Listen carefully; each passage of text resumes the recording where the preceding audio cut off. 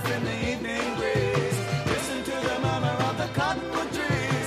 Send me off forever, but I ask you please, don't fence me in. Don't fence me in. Just turn me loose, let me straddle my own saddle underneath the western skies. On my cayuse, let me wander over yonder till I see the mountains rise. I want to ride to the ridge where the west commences. Gaze at the moon until I lose my senses. I can't look at hovels and I can't stand fences. Don't fence me in. Don't fence me in. Don't fence me in. Don't fence me in. Don't fence me in. Don't fence me in. Don't fence me in. Don't fence me in. Don't fence me in. Don't fence me in.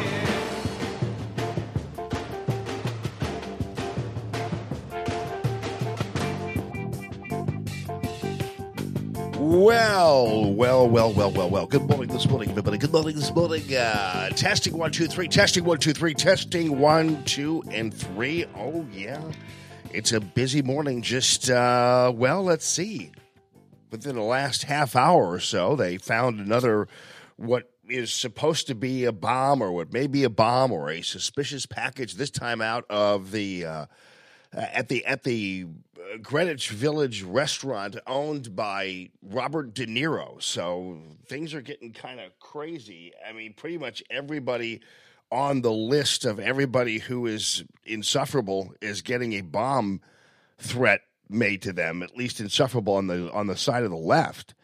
And I don't know whether this thing is with De Niro as, and I'm laughing because none of this is adding up. None of it makes sense. It's all, as usual, way too perfect and organized. And, everybody, De Niro, really? I mean, everybody, Maxine Waters, Debbie Wasserman Schultz is on there. And, it began with, obviously, Hillary and Barack Obama and George Soros. And it just kind of is not adding up at all. Now, again, I'm not saying there isn't some kind of crazy, weird Unabomber conservative guy out there doing this, but it's highly unlikely.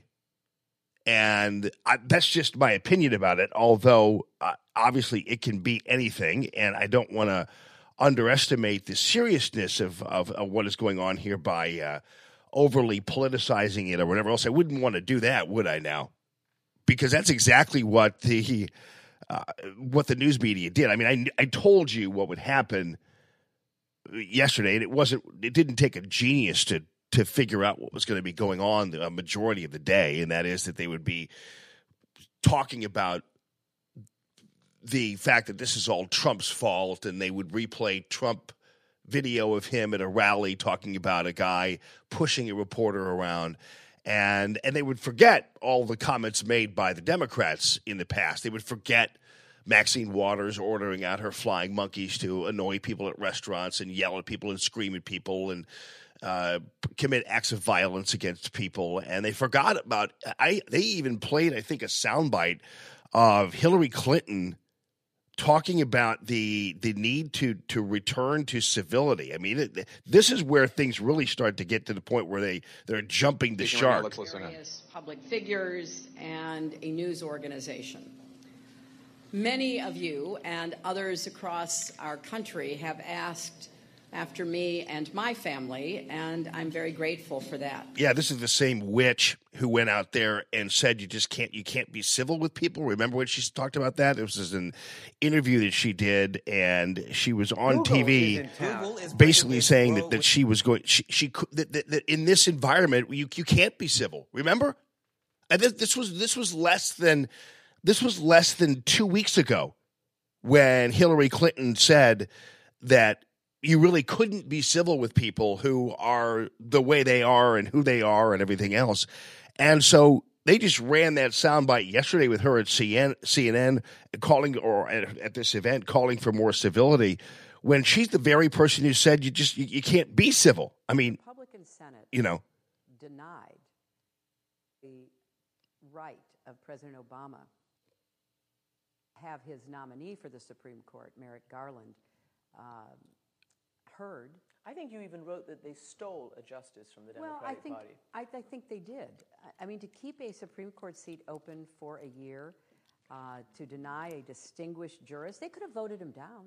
They could have said, well, for ideological reasons, philosophical reasons, we're not going to vote for him. But no, they stonewalled.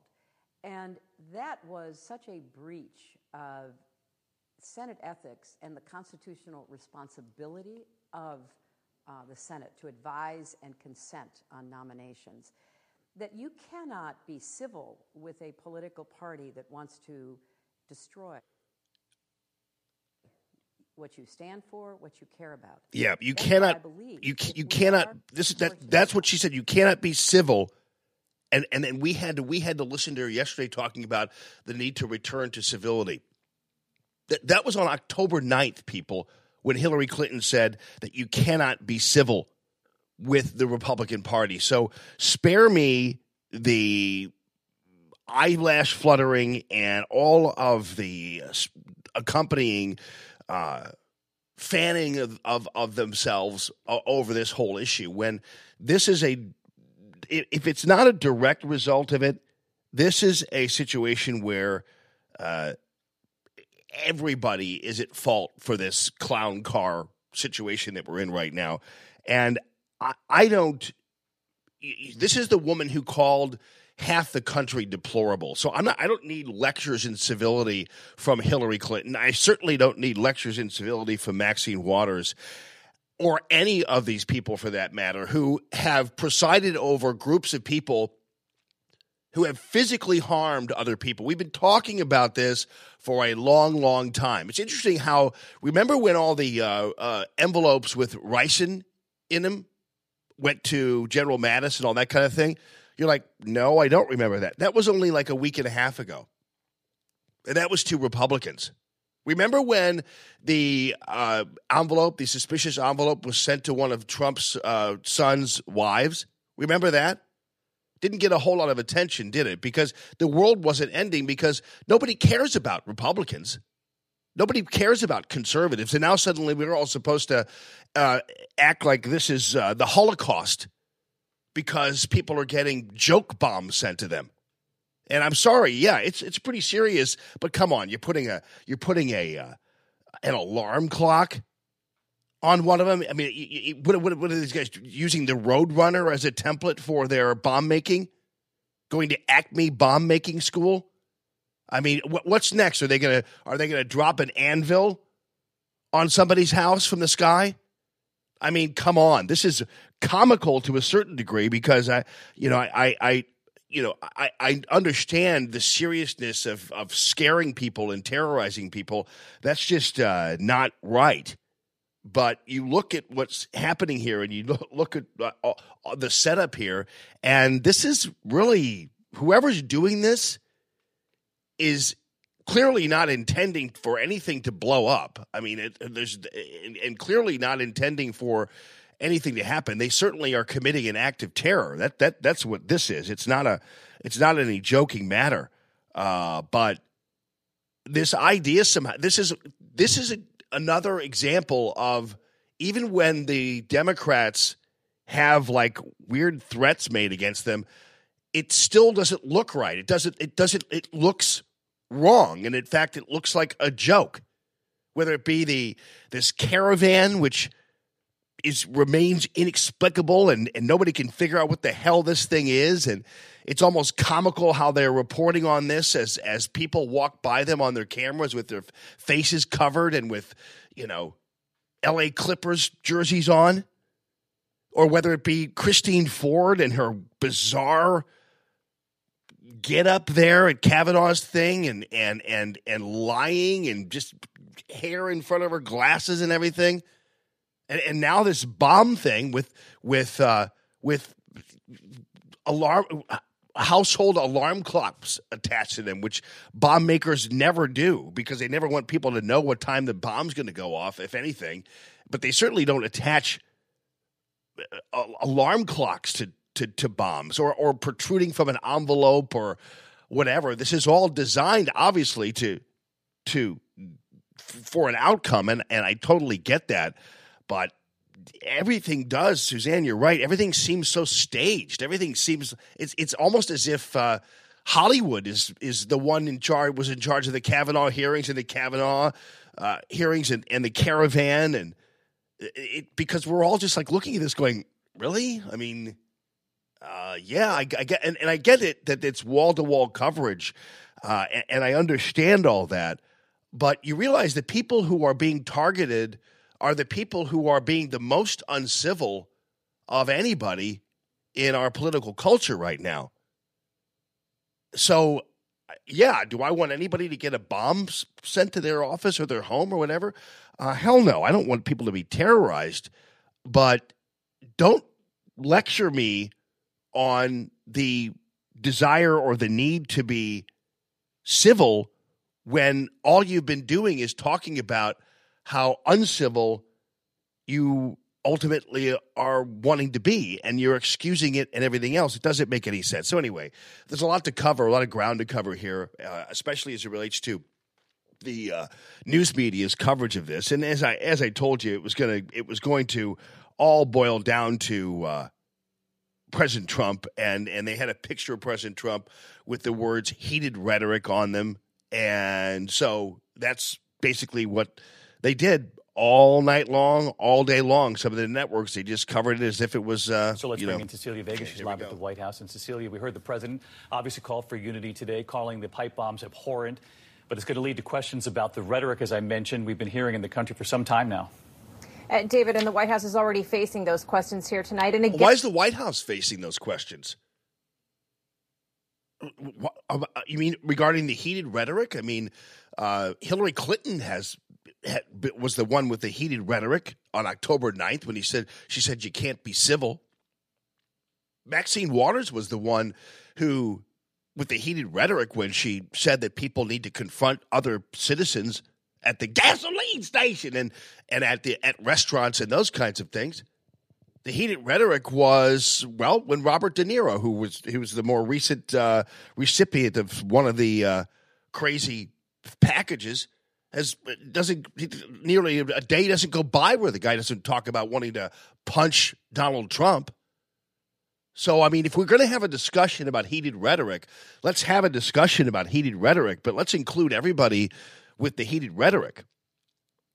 I mean, let's not just suddenly act like we just add water and Democrats are the victims of modern society, because that's just not the case. But who's counting, right? And that is because of what happened today. All of the targets are people that the president regularly attacks himself. Now, actually, all the people who are the targets are people who regularly attack the president themselves. But in the news media's world, it's like all these people are the ones President Trump has attacked, when the reality is they're all people who have attacked President Trump. But why not just say both of those things instead of just saying one of them? That I don't understand. Why are you mentioning that there are all people who Trump has attacked, but not all people who have attacked Trump? And in fact, a lot of them are people who have attacked other American citizens with their words and have advocated violence and everything else. And Lisa's pointed out, Joe Biden's the one who said he was going to take Trump out behind a woodshed or the gym or whatever he was talking about, the weirdo, and beat somebody up. I mean, so it's. And by the way, when the bomb squad detonates these things, they are not detonating. They're not detonating. The bombs aren't the things that are going off. You guys understand that, but I think a lot of people don't. When they're detonating these particular items, they're blowing them up, basically. So with other devices. the things that are exploding are not actually the bombs themselves, although part of it might be that. But when you detonate explosives, you're purposely detonating them with other detonation devices. Just wanting you to know for point of order. But anyway, I'm 21 seconds into this monstrosity of reporting, and this is just on ABC. But this is all, as I told you, it all was going to be Trump's fault. Cecilia Vega, she's live at the White House. And Cecilia, we heard the president obviously call for unity today, calling the pipe bombs abhorrent. But it's going to lead to questions about the rhetoric, as I mentioned, we've been hearing in the country for some time now. David, and the White House is already facing those questions here tonight. And again, that is because of what happened today. All of the targets are people that the president regularly attacks himself. Now, there is discussion among some sources about whether he might want to tone it down in the wake of what happened today.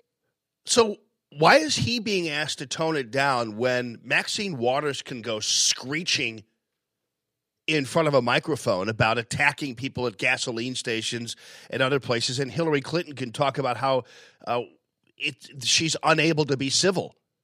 Why is he the one having to tone this down? But all of the consensus says that no one speaks for Donald Trump except Donald Trump himself. The question now, with less than 2 weeks to go in these midterms, will he take his own advice and heed this call for unity?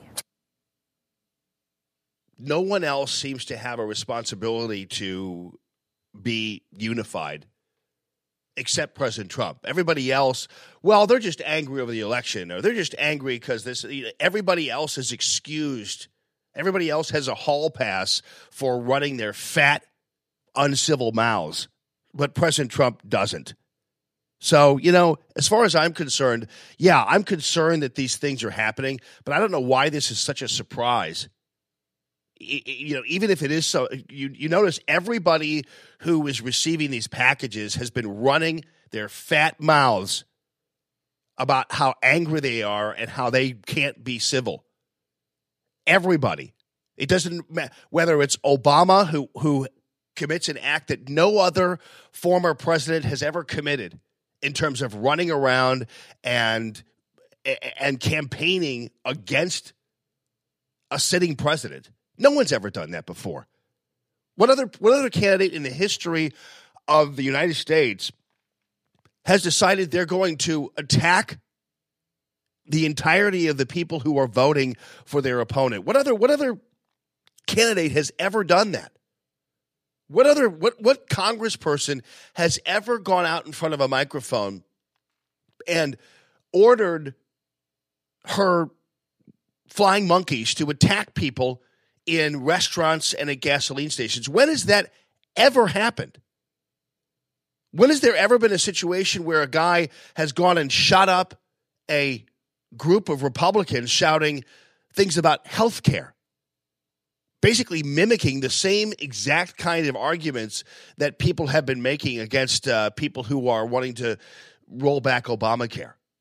When has that ever? When have you ever had a movie star go out and actively talk about wanting to physically punch the president of the United States?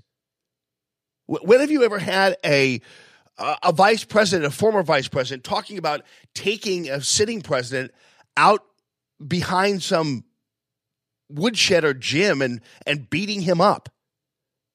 So I don't understand where suddenly everybody's surprised about this certain act of incivility when they haven't even raised a finger about other acts of incivility. It was almost like they went from zero to every Democrat's a victim in less than 12 hours yesterday. And of course, the news media, with the device sent to CNN, of course, they're off to the races on that whole thing and blaming that on President Trump. But the reality is everybody is taking part in this thing. So, yeah, am I concerned about what's going on? Absolutely. Do I think that this kind of terrorism is awful? Absolutely. But am I ready to sit here and talk about how these people are all victims and have not played a role in their own victimhood here? No, I'm not gonna. I can't listen to it. Plus it's all this is way too convenient. I don't know who's doing this. I don't know who is committing these acts. I don't know whether they're some right-wing crazy or whether or not they're actually a left winger. Every time we've had situations that have resulted in supposed threats or everything else, it's turned out that it's the very people or from the people who are from the same group. I'm leaving that out as a possibility. That this is all a setup towards the midterms. It's actually perfect because for whatever reason, I would imagine that there are some people who believe this is going to engender a level of sympathy for the Democrats going into the midterms, and it's going to create some kind of terrible reflection on President Trump and remind people how awful he is and how we need to take back the House and Senate. Democrats do. Keep in mind, Hillary Clinton said on October 9th that was a prerequisite for a return to civility. Was the election of Democrats winning back the House and Senate in the fall. She said you're not going to be civil until any of that happens. That's what she said. And that was such a breach of Senate ethics and the constitutional responsibility of the Senate to advise and consent on nominations that you cannot be civil with a political party that wants to destroy what you stand for, what you care about. That's why I believe if we are fortunate enough to win back the House and or the Senate, that's when civility can start again. This woman had the audacity, and the news media had the audacity to report her comments yesterday as if she never said what I just played for you. As if she never said that the election of the Democrats to the House and Senate is a prerequisite for a return to civility. That's what she said on October 9th. It wasn't that long ago.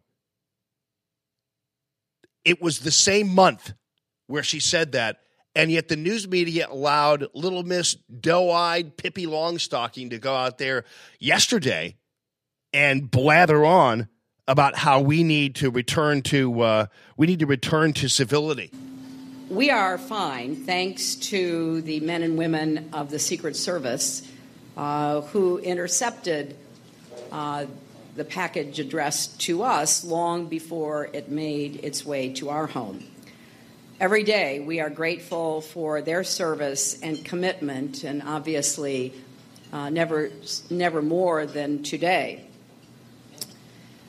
But it is a troubling time, isn't it?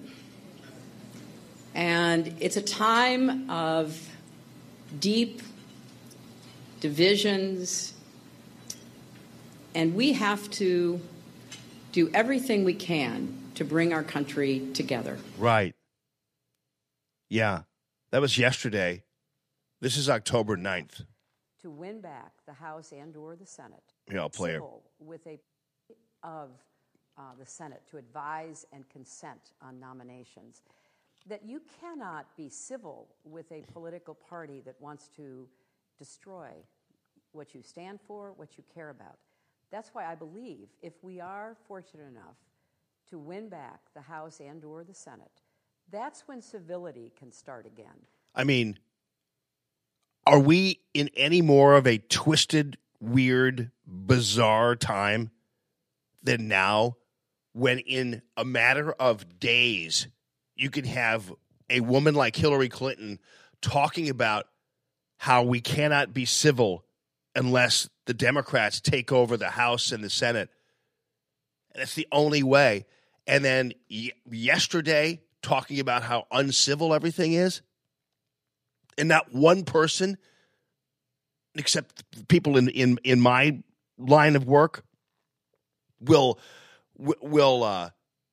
point out her comments from October. How is it possible that somebody in that short span of time can say two opposite things and no one calls her on it? No one. And instead they hyper-focus on this being all President Trump's fault. While the FBI hunts down whoever sent these bombs and their motives remain unknown, no matter who sent them, there are growing calls to turn down the heated political rhetoric. Oh, really? but the calls are only going to President Trump, apparently. Like, I guess Hillary Clinton's heated rhetoric and Maxine Waters' heated rhetoric and Joe Biden's heated rhetoric and Robert De Niro's heated rhetoric doesn't have to actually, or President Obama's heated rhetoric, none of that has to change. The person that needs to change is President Trump. After we've heard these people time and time again call for incivility, suddenly it's President Trump's job to be civil. Before someone gets hurt, the head of CNN, Jeff Zucker, blasting the White House and the president late today. While there are no answers yet on what led to today's incidents, President Trump has the biggest megaphone, and there are growing questions about how he is using it. So they're saying that it's different because Trump has the biggest megaphone. I don't know. You've heard the big megaphone that Maxine Waters was using. Hillary Clinton has access to every network every day, it seems. She's got a pretty big megaphone. And President Trump's megaphone might be louder because he's president of the United States, but now it's about megaphone size. Now it's about the size of a microphone or the size of a speaker. That's the difference. Oh no, well, Hillary doesn't have as much of as big of a microphone or a megaphone or a speaker as president. President Trump has 9 speakers behind him when he speaks, and Hillary Clinton only has 1. Is that the rule we're all going to be dealing with? Yeah, so the latest, if you're just getting up and just joining me and just turning on the news, is that they did find a little bit of some kind of package outside of Robert De Niro's Greenwich Village restaurant. So Robert De Niro now has been added to the list of people who have received these packages that obviously look like bombs, are pipes and things like that, and then they are but then also they added to them, and they had added clocks and things like that, which are kind of crazy. But the news media is going nuts. CNN Worldwide President Jeff Zucker tonight saying there is a total and complete lack of understanding at the White House about the seriousness of their continued attacks on the media. Words matter. Yeah. Their continued attacks on Republicans is ultimately what is leading and has led and did lead to Republican voters, people who support President Trump, being angered at and being yelled at and having eggs thrown at them and being beaten outside of rallies. That's pretty much where we're at, people. I mean, this is where the news media absolutely is just telling you the sky is black when it's blue. I mean, they go out there with a straight face. It's gotten to the point where it's just almost ridiculous. And Hillary Clinton going out there yesterday with a straight face calling for civility just days after announcing there will be no civility until the House and Senate are taken over by Democrats. I mean, it's comical how this whole thing is laying out. And once again, things are way too convenient. I don't know what's going on here. I don't know what this is, but it doesn't seem to be what I think people think it is, or at least what the news media think it is. It doesn't seem to be all adding up. Suzanne, I mean, I hate to laugh about this. I'm not really laughing about terrorism, but Suzanne's like, I guess Madonna and Ashley Judd will be getting their bombs too. It's the hashtag I got a bomb too movement. That's what it's going to be for the next week. And I hate to be flip about this, but boy, everything's just so not real here. Everything is just so crazy. And the sad part of it is that maybe this is like really real and really terrible and really just we've reached a crescendo and this is all nuts. But because everything else has been so fake, whether it be Christine Ford, whether it be the comments from Hillary Clinton, whether it be this caravan that doesn't make any sense, we're all watching some kind of movie here that is and a fantasy that is full on created by the news media and the left. I feel like I'm watching just people performing as opposed to really doing anything else. I feel like I finally figured out what kabuki theater is. People always used to make that reference. I'm like, what the hell is kabuki theater? And who goes to kabuki theater? But I'm finally realizing that we keep on watching these things play out. And we're all supposed to sit back and act as if this is all real. Wait, I'm like thinking, okay, so what am I supposed to believe again? That Brett Kavanaugh organized a gang rape club?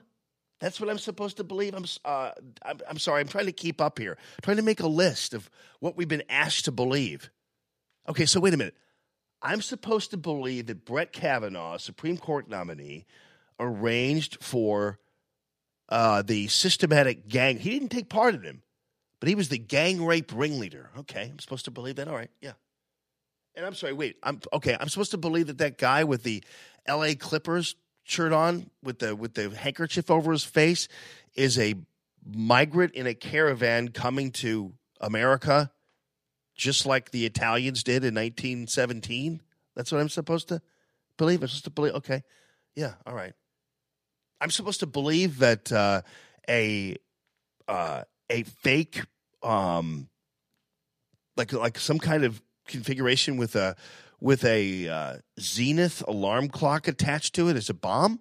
That's what I'm supposed to wait. I'm supposed to listen to Hillary Clinton tell me about how uncivil everything is? I mean, they're asking too much of us at this point. It's all way too convenient. It's all way too crazy. But we'll be covering it for you. And yeah, Vicky Howard's like a B movie. It's like Sharknado. It kind of is.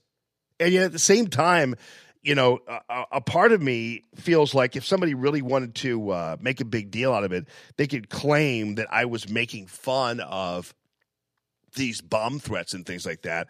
And I really am not. I'm just saying that, you know, we've reached a point where now everything is just so strange. Everything is just so weird. And frankly, I'm supposed to believe that, and I'm supposed to believe that Maxine Waters is a victim. I'm sorry. I just heard her. I've seen all of her people yelling at people at restaurants, and I'm supposed to believe all this. Sorry. Hey, without further ado, ladies and gentlemen, we are live from the Discovery Design Truck Care and Manufacturing Studios. And thanks to all the guys, the Pogue, DDTruckUSA.com for their support of Radio Free Allman. And without further ado, ladies and gentlemen, our national anthem.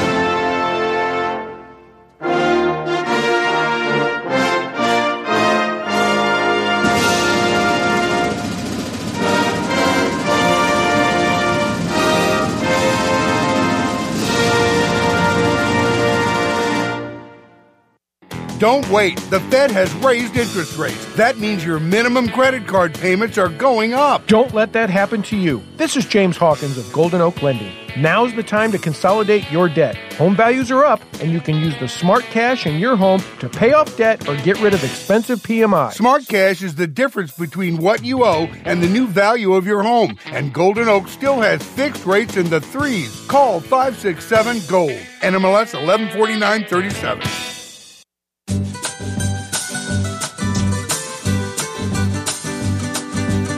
The wine beneath the bed, the things we done and said, and all the memories that come glancing back to me. In my loneliness, standing in the breach, The arm that stretched but out of reach and consciousness has found me sometimes wondering where you're at. Happy Thursday to all of you. Sonny Wilson's going to be coming in just a little bit. Going to size up the race. He's going to come in at 7:30 or so. Going to size up the race with Sondra McDowell versus Nicole Galloway, and also talking about the U.S. Senate race. Josh Hawley was making some news yesterday with another poll showing him upwards of 7 points ahead of Claire McCaskill, to the point where there was some talk of maybe even the Democrats just giving up on the seat. So that's hard for me to believe, though. Doesn't sound like something like that would actually happen. But we're going to have Sonny in to talk about all that kind of stuff. And also, by the way, about 8:30 or so, we're going to have Dustin, the senior loan officer from Golden Oak Lending. He's going to be joining us a little bit to talk more about what they're going to be doing, buying a home, and the whole loan process of buying a home and all that kind of stuff that you need to pay attention to. Thank you to Michael Proctor, by the way. Proctor spelled like doctor, ProctorDrapery.com. He's got all of your fabulous window treatments ready to rock and roll 7 days a week. He'll come to your house, and he is your interior designer. He is your installer, everything. So he keeps his costs down because he's the guy. But he is also a guy who is an expert in his field. His competition is all the high-end kind of window treatment people. It's not like Home Depot. It's the high-end window treatment people. And so you're going to get the top-line stuff from him. The Roman shades, the Norman shutters, the woven wood shades, all that kind of stuff. But you're going to get it at a price that is hugely competitive and at a value that is amazing. So, yeah, the latest. They don't know what this thing is at De Niro's place. And I feel bad because I guess I'm supposed to be... I guess I'm supposed to be freaking out over all the stuff that's going on. And then, to tell you the truth, I've seen so much fakery and crap from the Democrats that I got to the point where I'm sorry, I don't believe this. I'll just tell you flat out, none of this makes sense. So a lot of people won't say that because they're afraid that they're going to be looked upon as being a person who doesn't care about terrorism or that kind of stuff. And I do, but I don't buy any of this. And maybe that's after having the media and the Democrats lie and call for incivility for the past 2 years. I guess I'm just kind of like not ready to listen to Hillary Clinton tell me about the need to return to civility 9 days after she said we can't be civil until Democrats take over the House. I'm sorry if I'm just not able to kind of digest that. I'm sorry if I really can't see Maxine Waters as a victim. I can't put that together in my mind. So I can't do it. And you know what? That's too bad. That's a shame. Because the news media and the Democrats have so desensitized all of us because of their horrible language and their horrible comportment and their lack of decency and their encouragement of violence that when something like this happens, I'm like, ho-hum, who's next? This will be interesting. Because nobody's going to get blown up. These aren't really bombs. I mean, some of them are. They're I guess they're pipes, but is there anything in there? I mean, what they're attaching like digital alarm clocks to these things. And I said earlier, it looks like they're making bombs. It's not like off the internet. They're watching the Roadrunner cartoons. I mean, it's like 3 stacks of dynamite and and an alarm clock attached to them with the two bells on the side of it. I'm like, okay, what? They go to the carnival store and buy fake bombs. I don't know.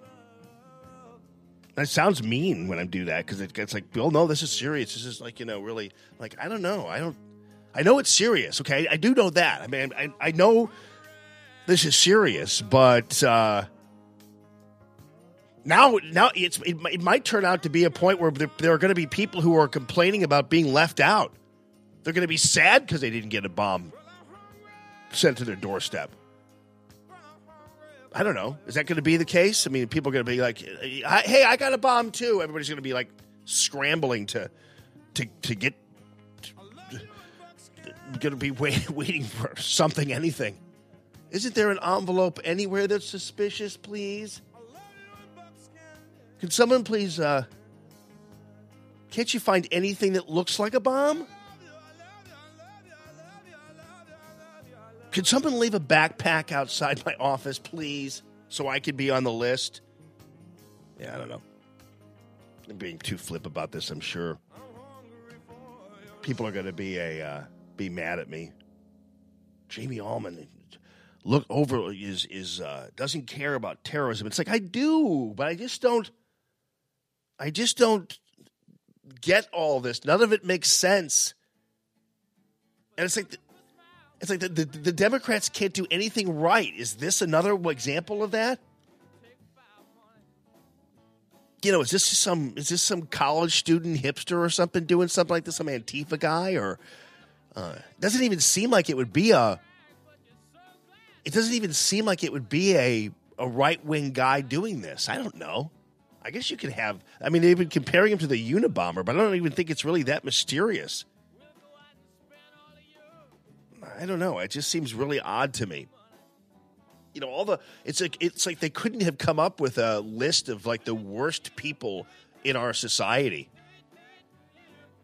And they all got envelopes or bombs or whatever they were. The people who have been the loudest mouths when it comes to incivility are getting these bombs. I mean, Hillary Clinton and George Soros and Robert De Niro, who every other day is talking about punching President Trump in the mouth. I don't know. Yeah, Bob is fantastic. He says, make sure you order your suspicious package in time for Christmas. I mean, listen to us. We're horrible people, right? We're laughing at this whole thing. I'm not really laughing at it. It's just getting ridiculous. They're asking us to believe things that are just too hard to believe. They're asking us to, like for instance, the funniest part is they're asking us to actually take seriously Hillary Clinton when she goes in front of a microphone yesterday and waxes poetically about how we all need to be civil. But it is a troubling time, isn't it?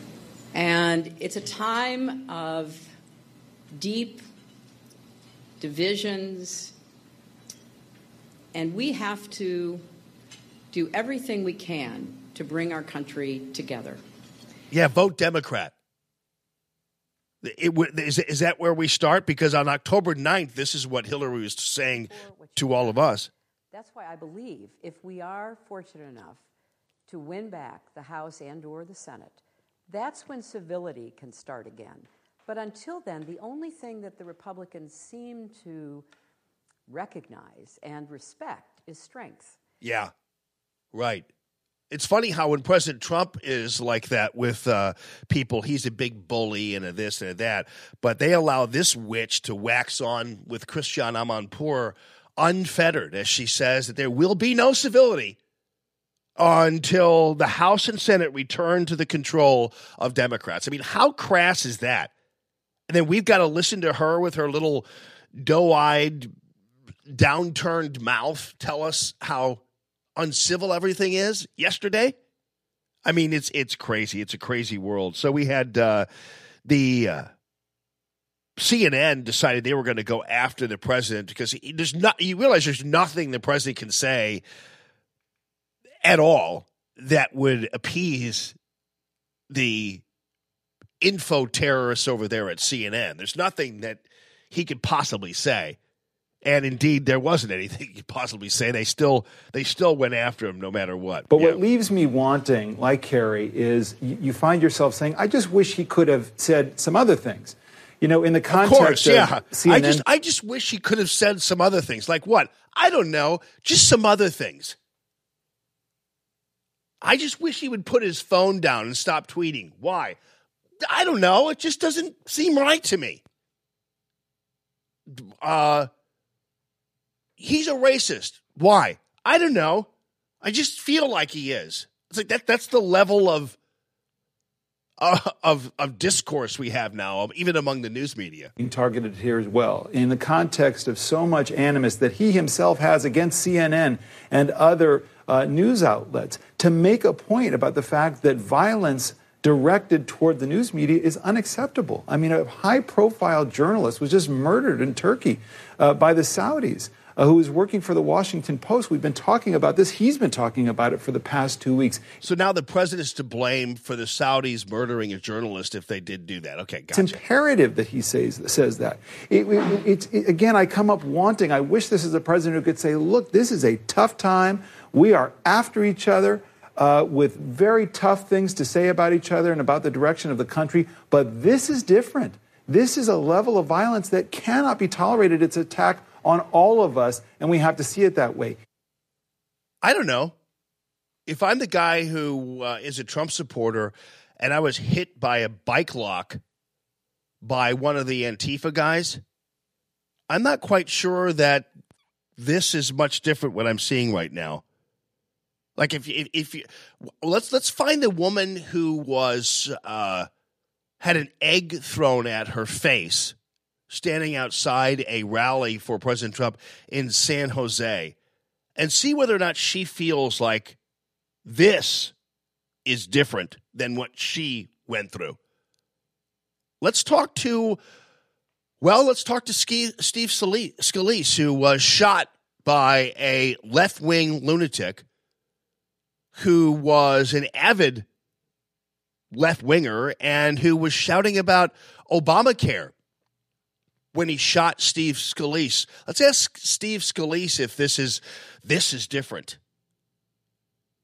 I know he chimed in yesterday, I think, but to a lot of the people who have been harmed by the left-wing attacks and by the left-wing news media and by Democrats, how about we talk to we'll talk to Ted Cruz or Mitch McConnell or something like that and ask them whether or not, after being yelled at by left-wingers who were encouraged by Maxine Waters, whether this is actually different.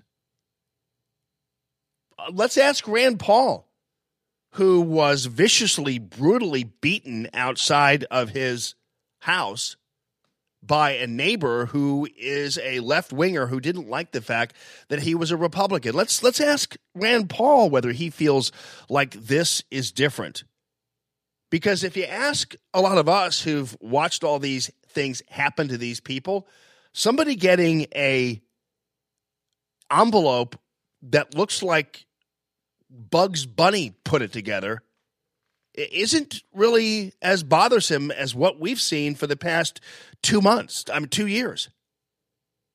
So, pardon me if I really don't necessarily think that a lot of this is different. I mean, by the way, where was everybody a week and a half ago when members of President Trump's inner circle were getting ricin envelopes sent to them? I mean, that had ricin in them. I mean, they really did have them in there. They didn't seem to be reporting that much. In fact, yesterday, when it was pointed out by somebody that this happened, I forgot all about it because it didn't get hardly any reporting. So I kind of forgot all about that. Oh yeah, the ricin envelopes. Oh, that wasn't really made a big deal. Like, yeah, one of them was sent to one of President Trump's daughters-in-law about 6 months ago. That didn't get a whole lot of attention, did it? I'm thinking, oh, yeah, right, okay. Yeah. By the way, when is Kathy Griffin going to chime in on all this matter, on the need for civility? That's all. That's all we need now to kind of complete the joke, is for Kathy Griffin to call for more civility, or Snoop Dogg. Hey, y'all, you need to be more civil, as he hawks his President Trump in the morgue with the toe tag album out there. That's what we need is somebody like those people to come, because Hillary Clinton calling for civility is kind of the same thing. Yeah, somebody just pointed out about Susan Collins. Yeah, I mean, she got real threats as well, but nobody really paid attention to that. But yeah, I mean, we are looking at a situation here where, okay, I get it, but I don't see. I don't buy this. And part of it is because there's been so many runs at fake news and fake incidents that I don't believe anybody anymore, to tell you the truth. And any news media that can seriously play a soundbite from Hillary Clinton yesterday calling for more civility just 9 days after saying there will be no civility until Democrats win. Anybody who reports on what she said yesterday without saying what she said on October 9th, I don't take seriously anymore. They're stretching the levels of our imagination here. Like I'm supposed to believe that this is a caravan, this 7,000 strong caravan, or just a bunch of tired, weepy babies and mommies coming across to live in America and live the American dream, when I'm watching Jorge Ramos and I'm watching a video with guys walking past me with scarves over their faces wearing LA Clippers jerseys. I'm sorry that none of this seems believable to me. I'm supposed to believe that it's not enough that you had some weird woman accusing Kavanaugh of beating her up, and she's lying to Congress and everything else. And then it's like, yeah, but no, but did you hear the one about Kavanaugh organizing a gang rape club? I'm like, what? Oh, yeah. And by the way, I'm going to be the nominee for the Democratic Party in 2020. You mean you, the lawyer for the porn? Yeah, right. And Kavanaugh, he ran a gang rape club at Yale. I'm like, no, I don't really believe. So they're really stretching our level of imagination here. And hell, if I didn't know any better, I'd think De Niro put that damn envelope outside his restaurant himself. So I don't know. I'm not buying any of this. Then you had Chris Matthews making references to Halloween and once again compared President Trump to Hitler. I don't know who. I can't wait. Well, I can wait because I'm not going to be listening. But Glenn Beck, is Glenn Beck going to be crying into his microphone today? I finally got to the point where we must take a step back and finally just. Is the show over? No, I'm just taking a pause. Oh, okay. Yeah, that's what Glenn Beck used to do. Sometimes I'd have to hit my car radio. Like, is something wrong with the radio? Oh, no, that's just Glenn Beck pausing in between weeps about something. We must return to civility. Wait a minute, weren't you the guy that said that we're all brown shirts and President Trump is Hitler? Yes, I did, but that was back when I thought Ted Cruz was going to be president of the United States. But now we must return. By the way, I wrote a book. I have a new book out called Return to Civility by Glenn Beck. It's written in, but I have a new thing now. It's written in a mode in which you use a water eraser, and the letters reveal themselves as you rub over the book page. Like, oh, Glenn, thank you. Really appreciate that. When is Ben Sass going to chime in? He's next, or Jeff Flake, who will probably ultimately blame this on Lindsey Graham. But anyway, here's Chris Matthews. He's going crazy over the thing.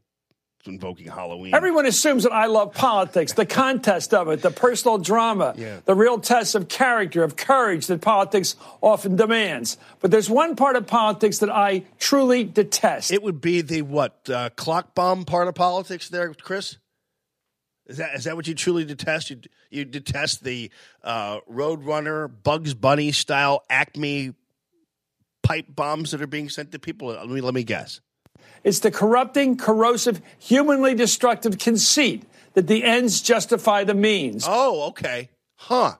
Because as far as I know, that's all I've been hearing from the left is that the ends justify the means. That's all I've been hearing from the left. In fact, I think I heard on October 9th Hillary Clinton saying that that she can't be civil until the House and Senate are taken over by the Democrats. Well, you want to play it again? Yeah. And consent on nominations. That you cannot be civil with a political party that wants to destroy what you stand for, what you care about. That's why I believe if we are fortunate enough to win back the House and or the Senate, that's when civility can start again. Yeah, that sounds like extortion to me. That the Wicked Witch of the West will not bring all of her flying monkeys back until the House and Senate are taken over by Democrats. That sounds like what the Wicked Witch of the West is saying right there. There will be no civility. I will not call back my flying monkeys until the House and Senate are taken over by the Democrats. And by the way, the ends justify the means. Did you hear Maxine Waters talking about confronting people at gasoline stations and restaurants? You remember that whole thing, right? Yeah. I mean, and that to me was her when she's confronted by it saying, hey, listen, we can't dial this back now. We lost an election, and they're dismantling and unraveling everything our fearless first black president ever did. And so now everything is defensible. I mean, it's kind of like why the news media refuses to cover, barely covered, the ricin envelope sent to President Trump's cabinet. In fact, yesterday I was kind of shocked myself when somebody mentioned that. I'm going, oh, I forgot all about that. Well, of course you did. Because nobody cared because it was Republicans getting the envelopes from terrorists or whatever they happen to be. Or, again, Rand Paul getting his ribs broken. Oh, well, he probably deserved it. Steve Scalise, I mean, the news media and the rest of the people were dragged kicking and screaming into having to cover this shooting. Oh, let's see. What can we do? I know. We'll just blame guns. Okay, perfect. Blame guns.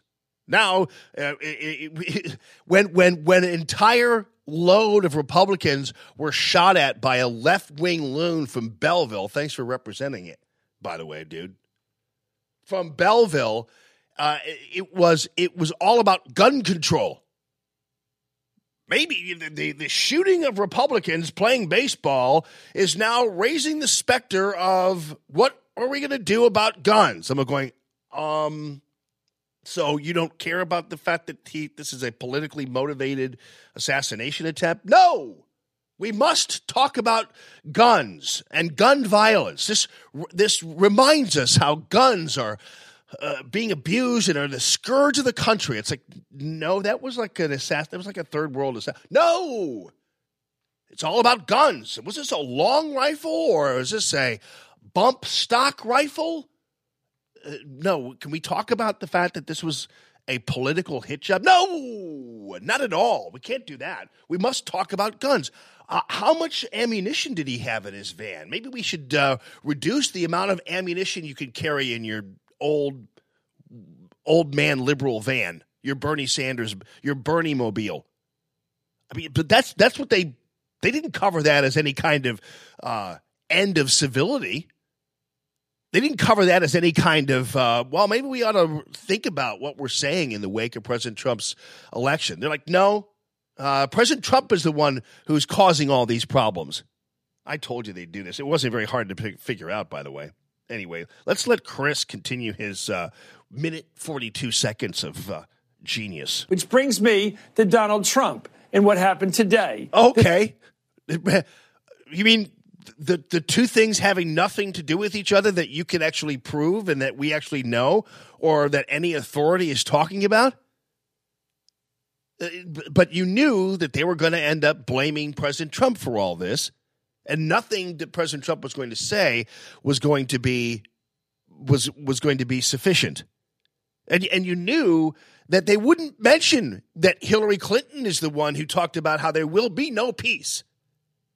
She did the whole no peace, no justice approach to electoral politics here, where she said there will be no civility until Democrats take over the House and Senate.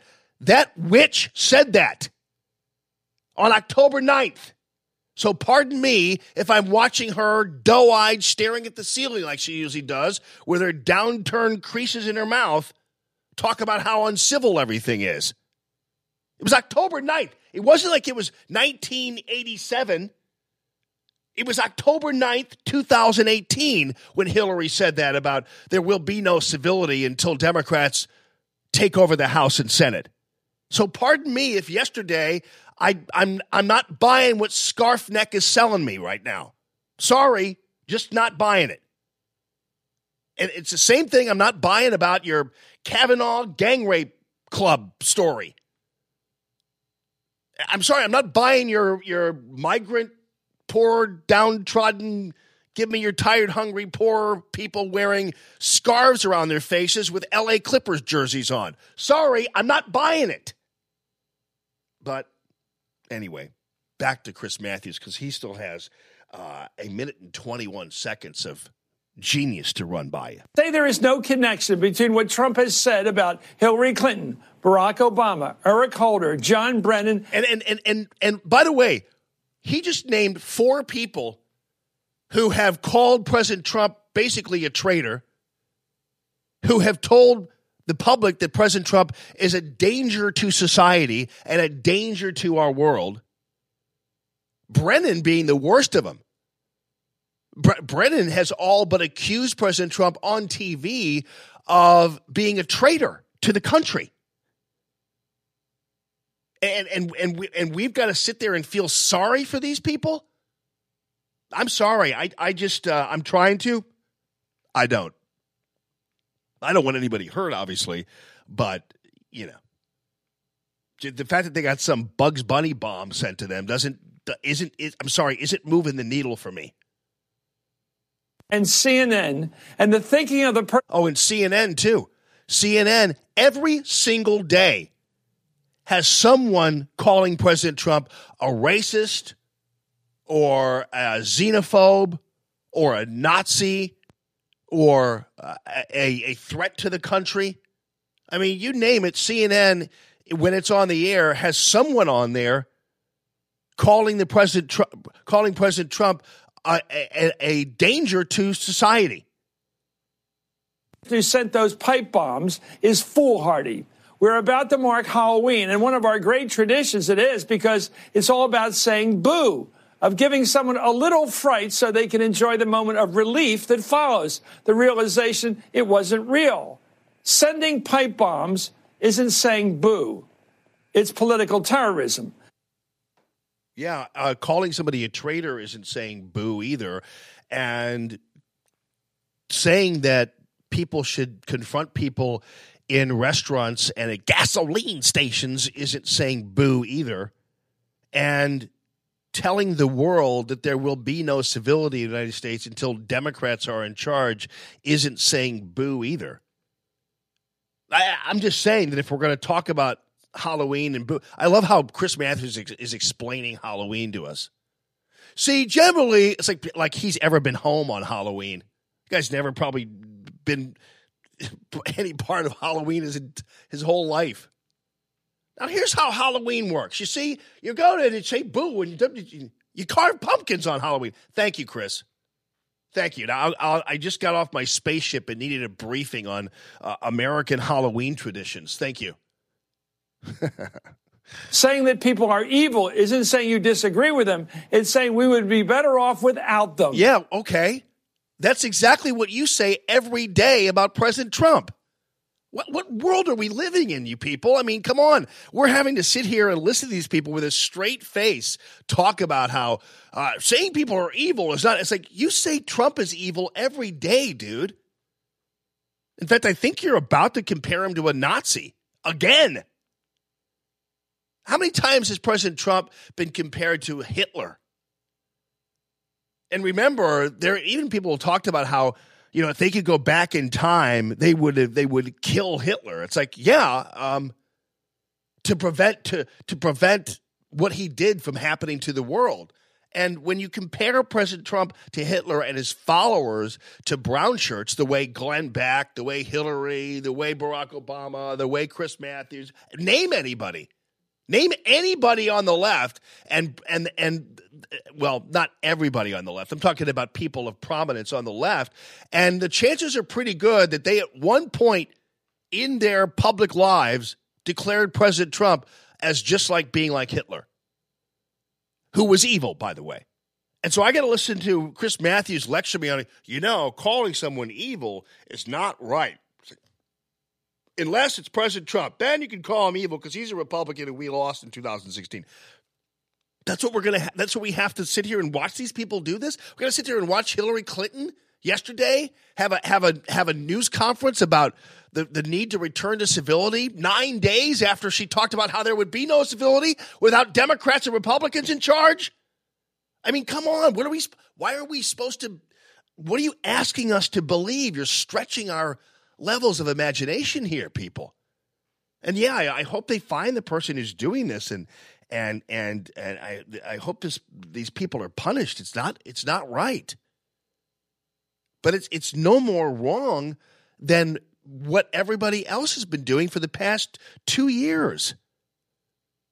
How can you say that sending a pipe bomb that is made from the Warner Brothers bomb-making factory, how can you say that sending a Bugs Bunny Roadrunner bomb to somebody's house is worse than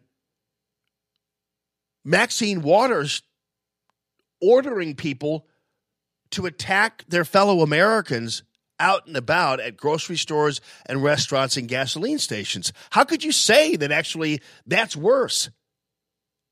And again, I'm not trying to reach some moral equivalence like, oh, if you say that, then you deserve to have a pipe bomb or a bomb sent to you. No, I'm not saying that at all. But it's hard for me to buy into this world is coming apart when I'm listening to the people talking about the world coming apart who have dismantled the world because they lost an election. So how is it that some envelope sent from Central Casting from the prop room there at MGM Studios is worse than Hillary Clinton saying there will be no civility until Democrats take over the House and Senate? I'm supposed to believe that an envelope with a, look, I'm a bomb peeking out of it is worse than Hillary Clinton declaring that there will be no peace until Democrats take over the House and Senate? You think that envelope is worse than what came out of her mouth on October 9th? I'm sorry, I can't buy it. I think everything is on the same level, and it's horrible. But unfortunately, yesterday we heard that no, none of that other stuff is horrible, but this is. It's like, okay, you mean it's not horrible to falsely accuse somebody of being a gang rape barker at a gang rape carnival? I mean, that's terrible what they did to Kavanaugh. But it's like, no, but that envelope with the LED clock attached to it, with the alarm clock attached to it, that's terrible. It's like, yeah, that is terrible. But what's happened over the past 2 years is pretty damn terrible too. I'm just saying. I mean, yesterday all of us were supposed to hup to and say, "Oh man, things are pretty uncivil now." It's like, no, they've been uncivil for a long time. But the only time the Democrats and the news media and people on the left really care is when it's their asses in a sling. You could sit there and somebody could chop you in 7 pieces right in front of their eyes, and because you're a Republican, they're not going to give a flying F. They don't care at all. They'll figure out some way that you deserved it. I think one of the bombs even had a like a little ISIS cartoon thing on. I don't know. None of this stuff makes any sense. And plus, when for the past 2 years, most of what you're doing is lying about things. Now suddenly, I'm supposed to believe that all this is all just to add water, and it's the Unabomber all of a sudden. It's like, no, I don't think so. But again, I'll go ahead with you on how terrible all this is. And it would be easier for me to go with you on how terrible this all is if you had just said the other stuff that has gone on for the past 2 years is terrible too. But you can't do it. You won't do it. You barely did it when Republicans came under gunfire from a Bernie bro. And even then, you turned it into a gun control issue and not a political incivility issue. Well, some of you did, but but still, I mean, so stop asking me to buy into your drama here when you haven't cared a whit about anything else that has happened. Maxine Waters has a permanent hall pass for the vomit coming out of her mouth. When has anybody ever called her out on this, or when have we ever had a navel-gazing, cross-legged on the floor discussion like they're doing now about incivility? I mean, October 9th, people, Hillary Clinton said there will be no civility until Democrats take over the House and Senate. And not one news organization, not one person ever said, wow, let's sit down and do a story or a 9-member panel on incivility after she just said that. No, she said it because she lost an election, so that's okay. We understand. We feel her pain. Anyway, Chris has another 50 seconds. We need to make sure he gets all of it, right? The means don't justify the ends. If the means are stirring up attempted pipe bombings of the people you're demeaning. Trump whips these crowds up into a frenzy, and then he acts like that should be completely divorced from the reality of bombs being sent to news organizations and his political enemies. Yeah, well, the same can be said for everything that's come out of the mouths of every leading Democrat for the past 2 years. And even then, when these Republicans were shot on the baseball field, I was more or less thinking, okay, well, this guy's a nut, and it would be wrong to simply say that that the language coming from the left is what causes, because everybody's kind of responsible for their own actions. And the reality is, too, eventually, when you do call people Nazis and brown shirts, things like this do happen, and they do incentivize people to act. I mean, these people who yell and scream at Mitch McConnell or will hit people with bike locks honestly do believe that their righteousness allows them to pull this kind of crap. So this is no different. And by the way, President Trump whipping people into a frenzy against the news media that continues to be a vehicle for any blathering witch like Maxine Waters or Hillary Clinton out there, and every Brennan Trump's a traitor guy out there, it's no wonder people are angry at the media. And it doesn't take President Trump to get people angry at the media. All you have to do is switch on a CNN channel every once in a while, and it'll boil your blood. So they spent all day. I think what's happened here, what Trump has exacerbated, is this really alarming trend in American society and politics where if I disagree with you politically, you are a bad person. Well, you're not. Okay. Hillary Clinton did that on the 9th of October, and whoever this Skippy is didn't go on a panel saying the very same thing. And again, do I need to play it for you again? Because this is the soundbite, and unfortunately, the sound level is kind of compromised. But this is a woman who ran for president of the United States. Okay, I'm just telling you. Let me see. I'm sorry. I had her muted. Hang on. Recognize and receive, if we are fortunate enough to win back the House and/or the Senate, that's when civility. Okay, hold on. Let me play it back here. Hold on. Sorry. She's talking about the Kavanaugh things. October 9th, okay? Senate ethics and the constitutional responsibility of the Senate to advise and consent on nominations. That you cannot be civil with a political party that wants to destroy what you stand for, what you care about. That's why I believe if we are fortunate enough to win back the House and/or the Senate, that's when civility can start again. Okay. So let me go back to Skippy here, who didn't say this when Hillary said that. There's this really alarming trend in American society and politics where if I disagree with you politically, you are a bad person. You're not just on the other side of the issue. You're a horrible human being, and you should be demonized. You mean deplorable, buddy? I'm sorry. I know you were grasping for a word, and you didn't want to use the word deplorable because that's what your queen called all of us prior to the election of 2016. But these people have not raised one issue with Hillary Clinton and her comportment and what she has said. And so pardon us if sometimes we just have not gotten to the point of full-on panic or whatever else. I mean, I'm sorry that we're not kind of on board with the mass freakout here. And again, do I care that people are?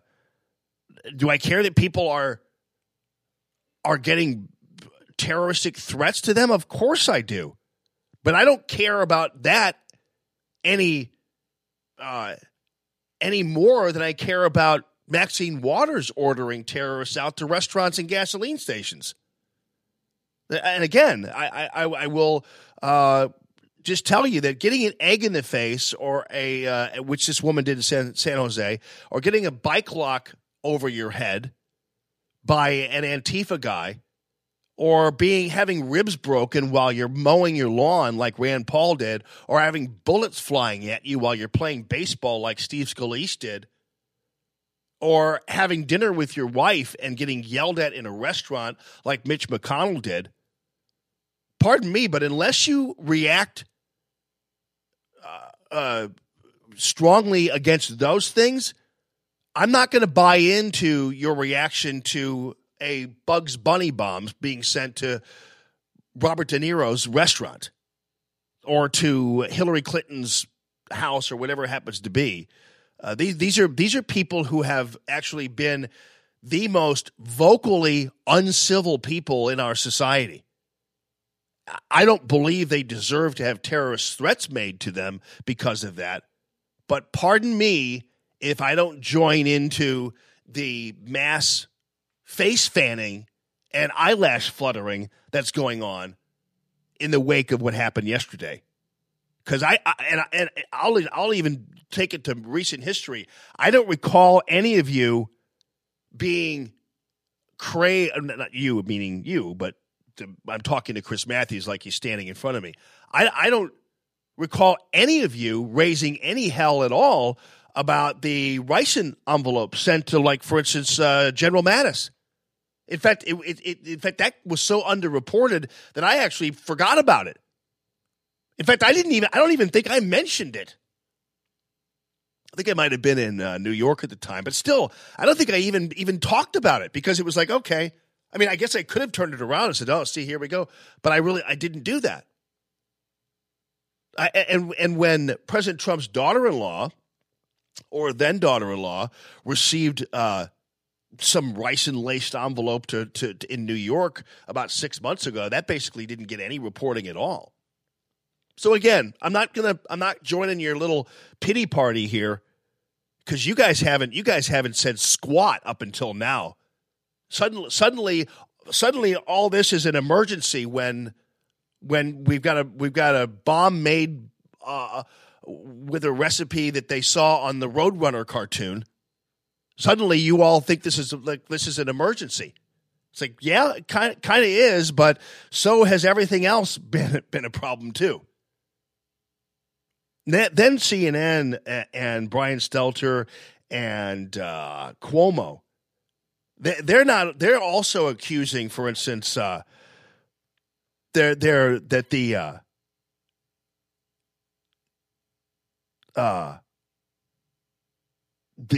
conservative media are part of this. Listen to this. There's no need, there's no reason to assume motives, to assume anything at this point. But we do know what all of these targets have in common. These are all targets that have been criticized mercilessly by right-wing outlets, by fringe groups on the internet, and by some right-wing commentators. And already there's this awful rush to try to claim it's a false flag operation. Figures like Rush Limbaugh, who have a lot of power, who have a lot of influence, who have a lot of fans, are out there saying awful things. But we don't really know whether or not this is a false flag. We don't know who's responsible for this. We have no real insight into who's doing this and why.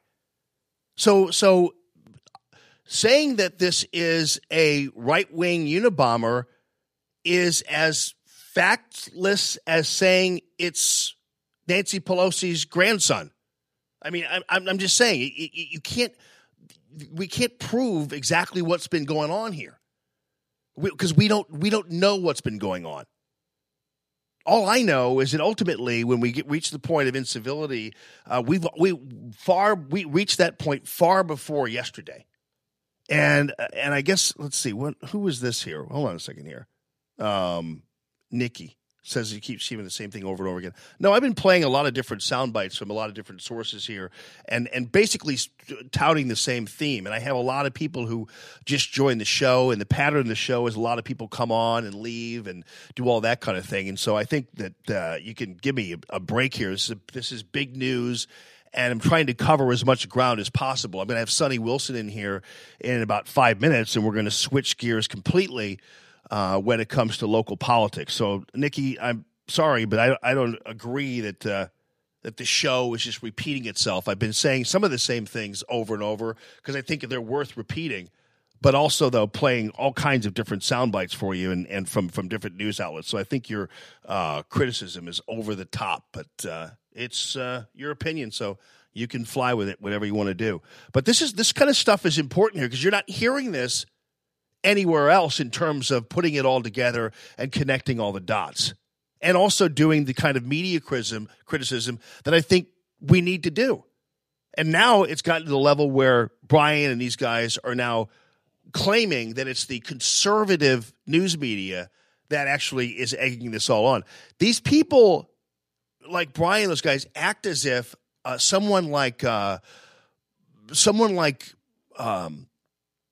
Maxine Waters is just being criticized for no reason.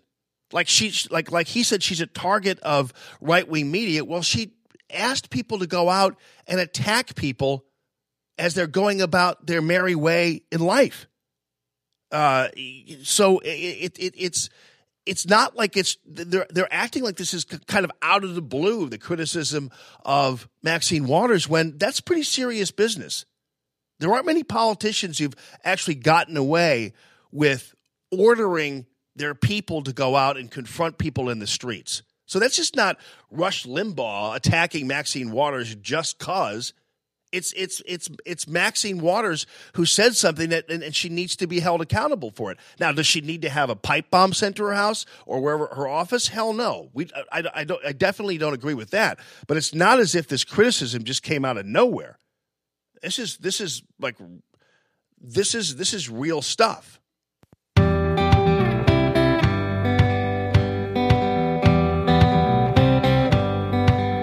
Coming up,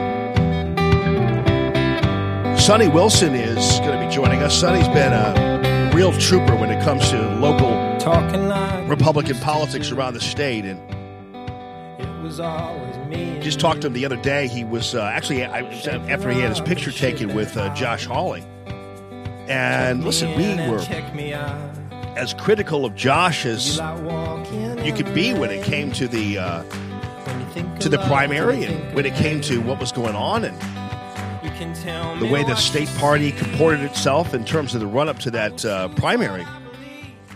But then there he is supporting Josh Hawley, because that's what we're doing.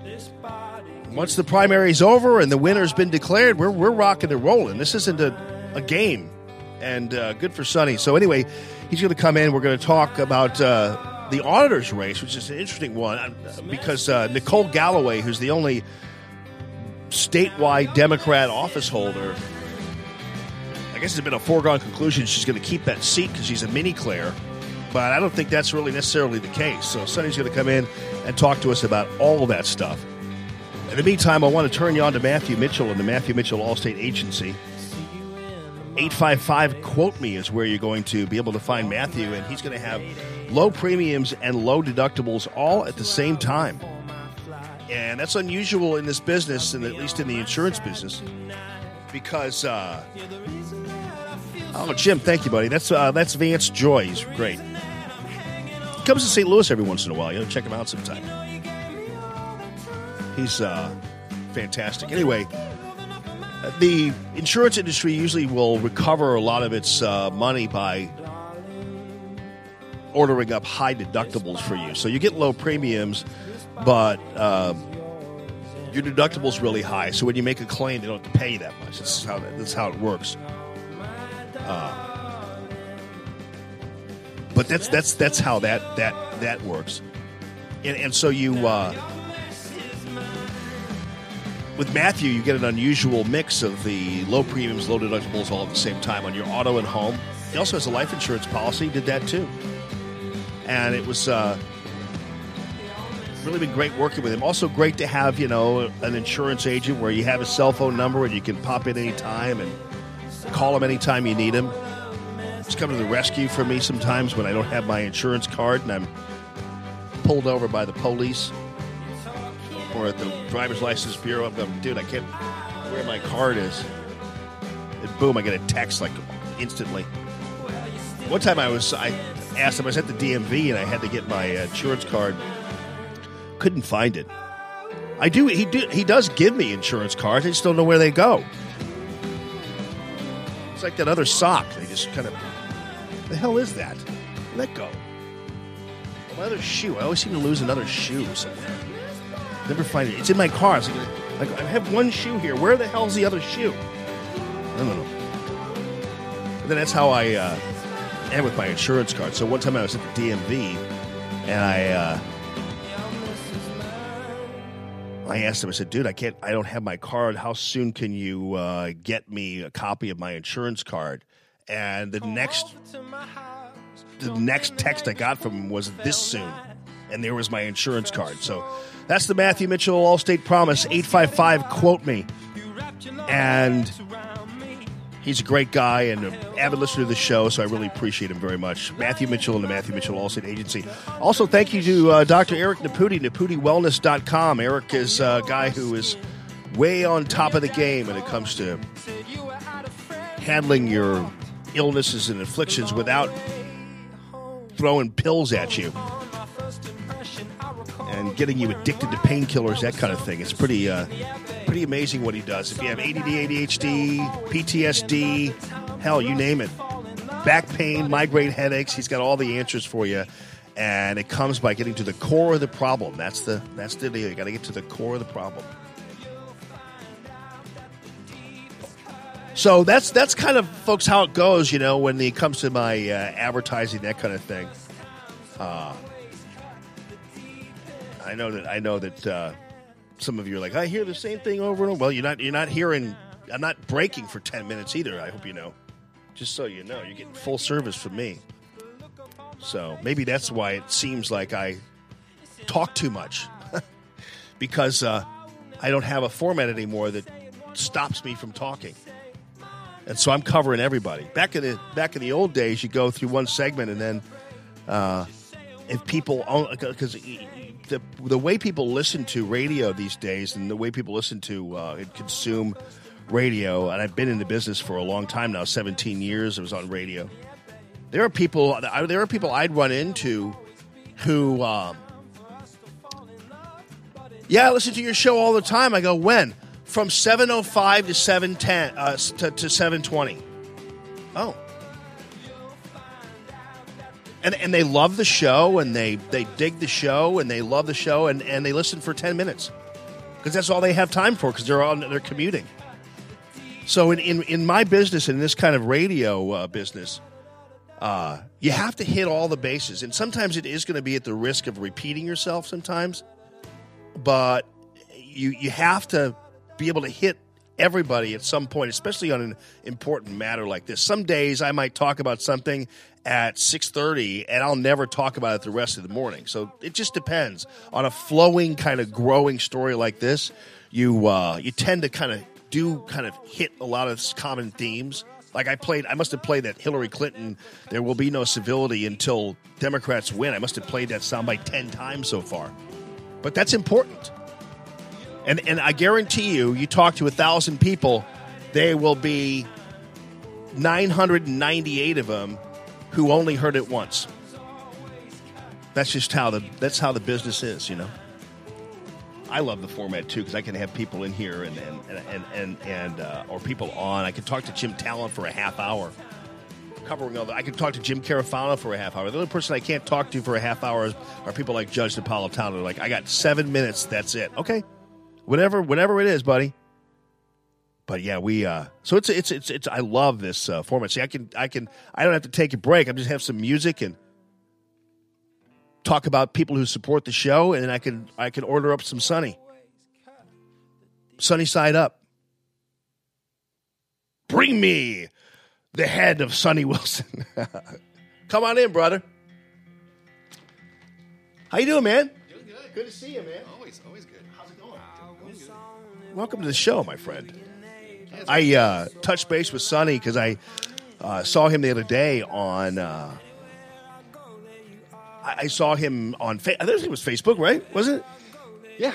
With a picture of Josh Hawley, and I said, "Dude, you're the best," because between Sonny and me and some of the other folks out there, we couldn't have been more critical of Josh Hawley during the primary season, because we had some of our people who we happen to like. We thought maybe Josh wasn't doing enough, and then the state party got involved too heavily. But there Sonny was right next to Josh Hawley, because when it comes time to declare what's important here, we know what's important. That is the party. Is absolutely is a Republican Party to take over that seat. So, and Josh is actually looking better now. I do. I really do. I feel that he actually can win it this time. I was glad to see him, for instance, on Fox News a lot more, and he's a higher profile. Yes, and the race is getting a lot of national attention now. Because Claire, I tell you what, she made a big blunder, with that, investigative reporters when they did the recording, her making some of those statements, which I was really surprised, because she's a seasoned, politician. But that's going to come back to bite her. Yeah, I think what happens is, and I think what has happened is, that these folks on the Democrat side have gotten very, very, in some cases, even overconfident, so that they're making a lot of mistakes that come from being insulated. Oftentimes, the lack of criticism of anything they do has not actually been good for them, because they're now just acting like nobody's watching. Right. They're taking everything, like we were talking about, you said earlier about the state auditor. Yeah. Same thing. Sandra, no one gave her a chance. Right. Because, Paul Kurtman, he's been around. Yeah. Got a great name. Wassinger, same thing. With a lot of money. Here comes Sandra. And she's really doing really well. Yeah. And that girl, I gave her a nickname. Early in the primary, I called her the Energizer Bunny. And because that girl just goes. She's got 2 sets of twins and a single, all underneath the age of 6. Right. And is she former military? She is, I think, Air Force. Oh, Air Force. That's right. And her husband is too, correct? I thought I'm not so. I thought both of them were somehow in the military, but I remember having her in the studio here, and I actually didn't know how formidable a candidate she was at the time. I thought Paul, because of his statewide recognition, I thought he was going to do a lot better than he did. And yet, but actually kind of wound up almost perfectly now, because you have we don't play a lot of gender politics in our circles, but it is true that you have a woman against a woman. Against a woman here, because this is the year for the woman. Because if you look at it, it's very tough to go against a woman. Yeah, it really is. Right. It is. That's true, and especially in this atmosphere where everybody's looking for some way to turn you into a sexist or whatever, and so that presents some problems.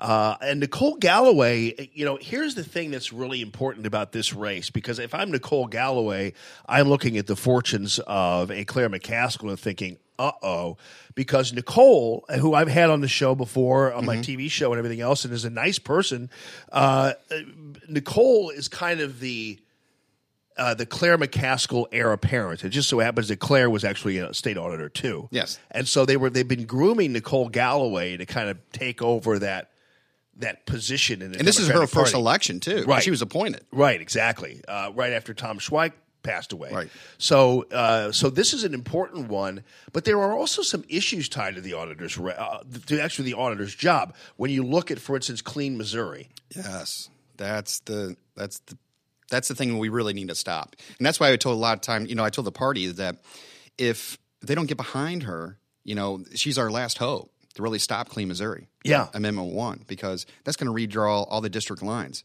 and that's 10 years. Then you think about that, then once those races are set in place, you have another 10 years. So you have 20 years of probably Democrats holding offices that we're going to have to try to defeat. Yeah. And unfortunately, and we're talking with Sonny Wilson. And Sonny, are you still technically, you're with Sandra's campaign right now, but but you're not, you were with the state party, but you left the actual state party, correct? I left. I resigned when they eliminated Rule 11. Right. Yeah. I remember that. So I just want to make sure I didn't know what I'm not with Sandra's campaign. Okay. I'm with, I work with a PAC. Okay. I'm the vice president of a PAC, Protect America First. Okay, perfect. And the founder of that is Sheriff Joe. Oh, yeah. Ohio. Yeah. So who's coming here Saturday? Okay, so tell me. Well, first of all, let me go back real quickly, and then I want you to tell me about this event coming up Saturday. The Clean Missouri Amendment 1, unfortunately, and I'm not giving up yet, but unfortunately, because of the mix and because of the conspiracy involving even some Republicans to push this thing through, there's a strong possibility it'll pass.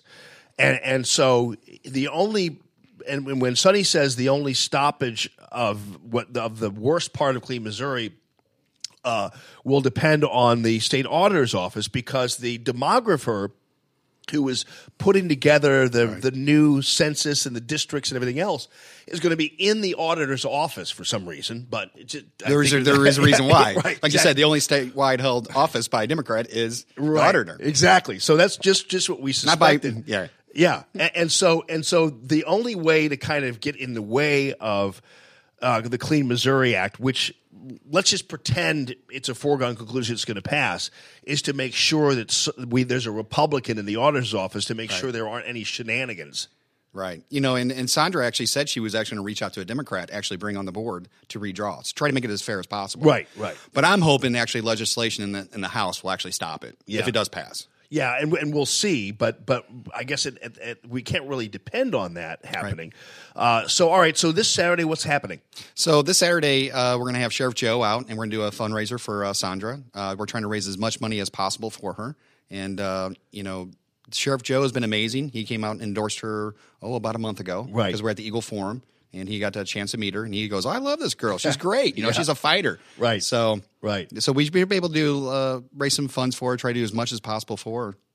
So where's it going to be, and how can we get involved? Oh, actually, it's I tell you what, if you go on Facebook, you go to Protect America First, you'll find all the information out there, how to donate. If the thing is this, that donate the money to the PAC, and the PAC is going to do some things for her. Right. So we're not coordinating with Sandra because we can't do that. Yeah. But like I said, it'll be at from 6 until 8 at I always forget how to say that place. Nelapanos down in Clayton. Napoli. Cafe Napoli? Yeah. Oh, cool. Okay. So we got a lot of people coming out. So come join us. I mean, Nice. Sheriff Joe, he's going to come. We're going to have some of the pink boxers out there too.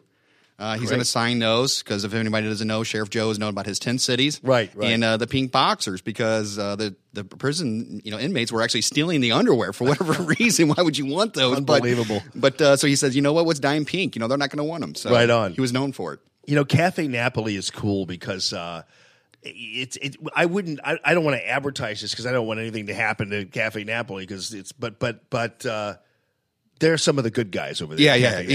When you go there, you never know who you're going to meet. Right, exactly. It's a pretty happening place. It's a good place. So last time I was there, I think it was with Nicole Jenkins and George Norrie. Right. We were having dinner. Oh, yeah. So George is a nice guy. I can just imagine Nicole and George together. Lord have mercy. And people don't know Nicole. She's a riot. Oh, I know. She's a spitter. Love her. Yeah, she's great. So when it comes to what's happening out there now, from 6 to 8, so when it comes to what's happening out there now with these Bugs Bunny bombs we're seeing out there, what's your take on all this? What are you thinking?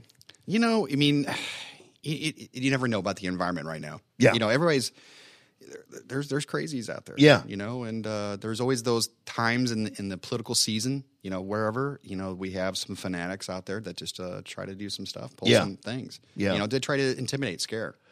Yeah, I tried to say earlier that, I'm concerned about what happened, obviously, because I don't believe that anybody ought to be facing terroristic threats. I mean, it's a terrible thing to do to anybody. And Right. no act on the part of any politician or celebrity deserves a terroristic threat. I'm not saying that.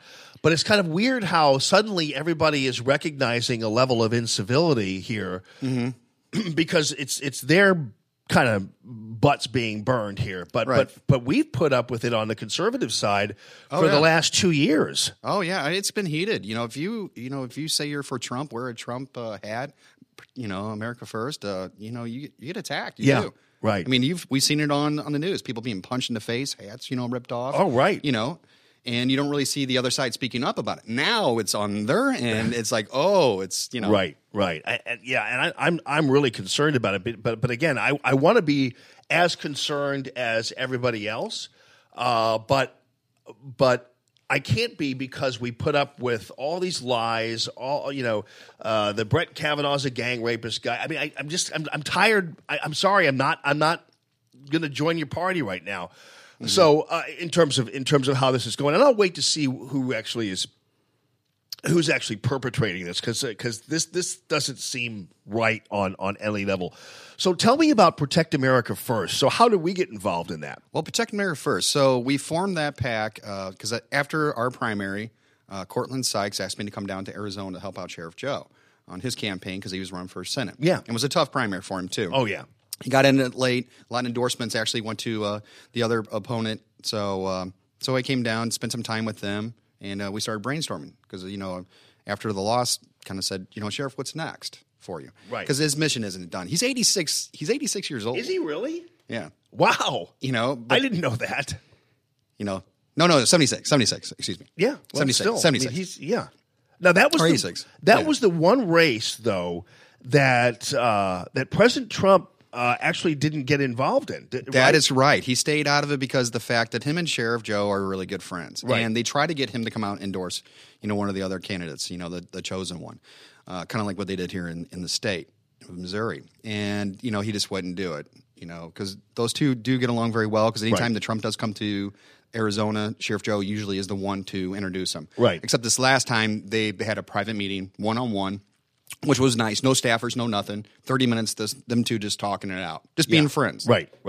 Which is kind of nice. Very special relationship those two have. Well, and it looks like at this point it's McSally, right? Mm-hmm. It looks like she's gonna pull this out, though, correct? Same thing that happened here, with Claire, a couple good blunders, and it can change the other way. Yeah. October surprises. Yeah, no doubt. And so when you look at the landscape for have you guys talked yet about 2020? We have. Oh, you have? Okay. Oh, yeah. We're already starting, right now, we're starting to, set in our roots right now because the races are almost at the end. Yeah. But we're really looking at the 2020 race, what we could do. So we're carrying across the agenda of President Trump on the PAC side. That's why we call it Protect America First.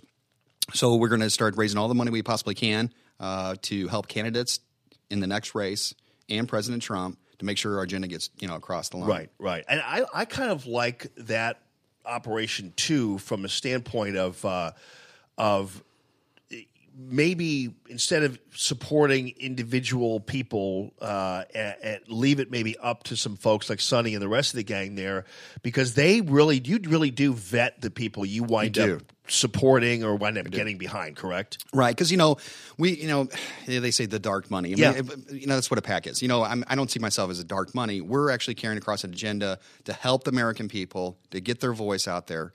Because we take the money in, we find the good candidates, we make sure they're qualified, make sure they stand for what we look for as a conservative movement, and that's what we do. Right. As a PAC, I can donate money to the candidate, or I also can run campaigns on their behalf. Right. So as a hybrid PAC, that's where I have the ability to interchange in any way. And it's a new thing. A lot of people are not familiar with the hybrid PACs.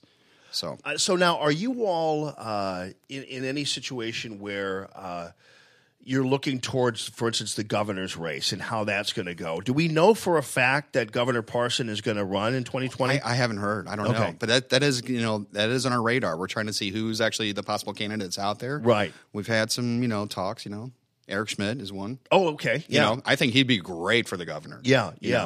Eric is interesting, and if Governor Parson decides to run, it'll be interesting how that goes. And I had some inklings that maybe he wasn't going to run. I mean, that lieutenant governor was a job, and being governor obviously is a great job, and he's a great guy. But I wasn't quite sure whether or not he was in it all the way in terms of for 2020. Right. And I think he's the type of guy who'd be more than happy to be back on his farm at some point, and hanging out, which is what he loves. But has done a good job so far. And I was thinking with Eric, who one of Eric's skills has been how ecumenical he is as it relates to politics. In fact, he shepherded in the court reform in North County, which I think engenders a great deal of support from urban outlets there, which is what you need anyway to become governor. So Eric has a little bit of that going for him in terms of he's one of the most liked politicians out there. Yeah. And that's what everybody always says. He's one of the most liked, and he is. He's a well-rounded candidate. Right.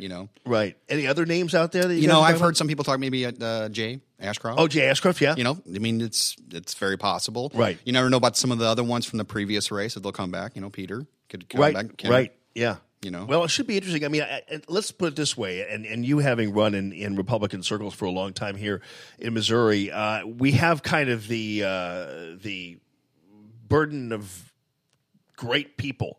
So you almost can't go wrong with a list of the 5 people who we're talking right now. Right. On the Republican side, you just can't go wrong. We have an exploratory committee of Tony Minetti. Oh yeah, that's right. Tony said he's going to possibly run. But I actually talked to him yesterday on the phone. He said, "You know what? He's not going to do it." Oh really? Yeah, he said he's not. He said he's ready to take a little bit of vacation. He's actually leaving. I think the next few days he's going to be out of state for a few months, and he just said he just wants to get away. He says politics is probably behind him. So oh really? I said, Tony, come back. We'll talk January. We'll see where you're at, because there's a place for the guy. I mean, I love the guy. He's entertaining. Yeah. He really is for the people. Yeah. Well, Tony, first of all, did a lot better than anybody maybe thought he was going to do in that primary. But one thing is for sure, because I got a glimpse of him up close in terms of him how hard he was working. I remember having him when he came to St. Louis, and he had his bomber jacket on. It was the first time announcing. And he sat there on the set of the Allman Report set. He goes, I am going to be the next U.S. Senator from Missouri. I guarantee you that. I'm going to bow. And he was like, and nobody, in my opinion, I think Austin worked really hard. Cortland worked his tail off driving around that SUV of his, and then, but Tony really did. He was able to actually get a lot of people like Sebastian Gorka and other big names to support him. Sarah Palin. Right. And so, but boy, he had some fire, man. And so, that passion, that's why I tell you, I don't want to see it go away. Yeah, right. There's a place for him. I don't, maybe, depending, maybe lieutenant governor, I don't know about governor yet, but yeah. I don't know. It's interesting too, because when I look at Tony and I see him, I'm just seeing here. Terrellin, is that true that Joe Biden just got a package because she just. I hope you guys aren't joking here, but with me. But I'm going to just check here real quick about Biden and whether or not he got more of a mail pipe. What's on Drudge? Yeah, I don't know.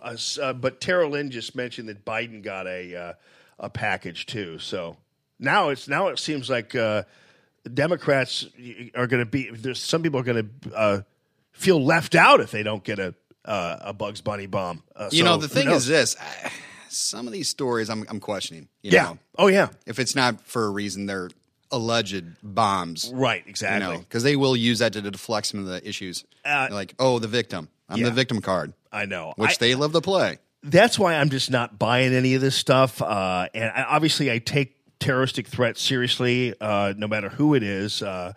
And so I really do honestly hope that this isn't real. Mm-hmm. But I don't think it is, and I think a lot of this is this was too convenient. It's too much of a look, Democrats are the real victims of society now. I'm going, I don't. Well, look at so. Trump. It's a daily thing. Yeah, I mean, which I can't believe the Secret Service has not gotten a lot of these people because they have been death threats, all kind of vicious things against the president. Right. Which, if it was the other side, was Obama. Yeah. Oh, heaven forbid. Well, then all these people coming out with a straight face, lecturing us about civility. I mean, and it wasn't but 9 days ago or so that Hillary Clinton was talking about how there will be no civility until Democrats take over the House and Senate. And then yesterday she was going, boy, people are so uncivil. We need to all come together. I'm going, wait a minute, just 9 days ago you were talking. I mean, this is what's next? Kathy Griffin telling us that we need to be more civil? It's like, I mean, come on. I mean, you guys are please. You're kind of stretching our level of belief here. Yeah. Quick question too about Cortland Sykes. Like, what's he up to now? He's actually just talked to him. As a matter of fact, yesterday also he's in Boston. He's doing some charitable work. He's working with what was he at Steve Ramenbeck, the Angel Dad? Yeah, right. So he actually set a foundation up for them. Wow. He's kind of found himself a good place. So with his experience with he's going to be down on the border. I think Saturday they're going to have a big rally. They haven't actually disclosed the location yet because all the immigrants coming in. I don't know what you want to call them, really immigrants. I always say this, if they're looking for refugees, once they left their country, the next one, aren't you out of your country, right? Right. You don't need to go 5 countries up. Right, exactly. There's a reason why they're coming here. So I don't know what the estimated number of people that are thinking coming across the border. Well, that's the other thing too. We're fresh off of being told. That's why we don't believe things to the level that we used to anymore because first of all, we were supposed to believe that Judge Kavanaugh was a ringleader for a gang rape club at Yale. Right. It's like, no, that didn't happen. And then we're supposed to believe that all these people are the Statue of Liberty type Italian immigrants from 1914 all of a sudden coming up from Honduras, and Jorge Ramos is standing there doing a live shot, and who's walking by? Some dude with a scarf around his face wearing a L.A. Clippers jersey. Right. And I'm supposed to okay, who is that? Yeah. That's one of the 7,000? You're damn right it is. Actually, yesterday I played a tape, and within 5 minutes and 56 seconds of a Jorge Ramos Martha McCallum interview, 4 people walked by Jorge Ramos's camera with their faces covered. I know. What are they hiding? Who knows? I mean, it's crazy. I will have to tell you though, the back to Missouri politics though, the list of people running for U.S. Senate, and Hawley obviously won fair and square, and actually he was winding up being a very formidable candidate, which we're thankful for. But boy, we had a really good group of people running in that Senate race. Right. I agree. Austin, great guy. He ran a good campaign. Tony, Cortland, man, one of my favorite, Peter Pfeiffer. Yeah, I know. He was great. And Peter Pfeiffer did a lot better than what most people even gave him credit for. Oh, he sure did. Yeah. So, like I said, I think he'll, there's quite a few of those people I think will be back in politics in some way. Yeah. Like Peter, right. I think there's a place for him. And Tony and Cortland. And do you think that there's a place for the kind of libertarian Republican in Missouri statewide politics? Like, would Austin run for governor? You know, that'd be interesting. I don't know. You know, I think they've kind of been pushed out a little bit, the libertarians. Right. But I think because that's the establishment has pushed them out. But there's a good place for them. You know, like Paul. Paul is a libertarian. Yeah. You know, Kurtman. And I think we need to be more embracing these people. Right. You know, we need diversity. Right. You know, like Nicole Jenkins, you know. Yeah. A black woman, conservative, you know, Paul Berry.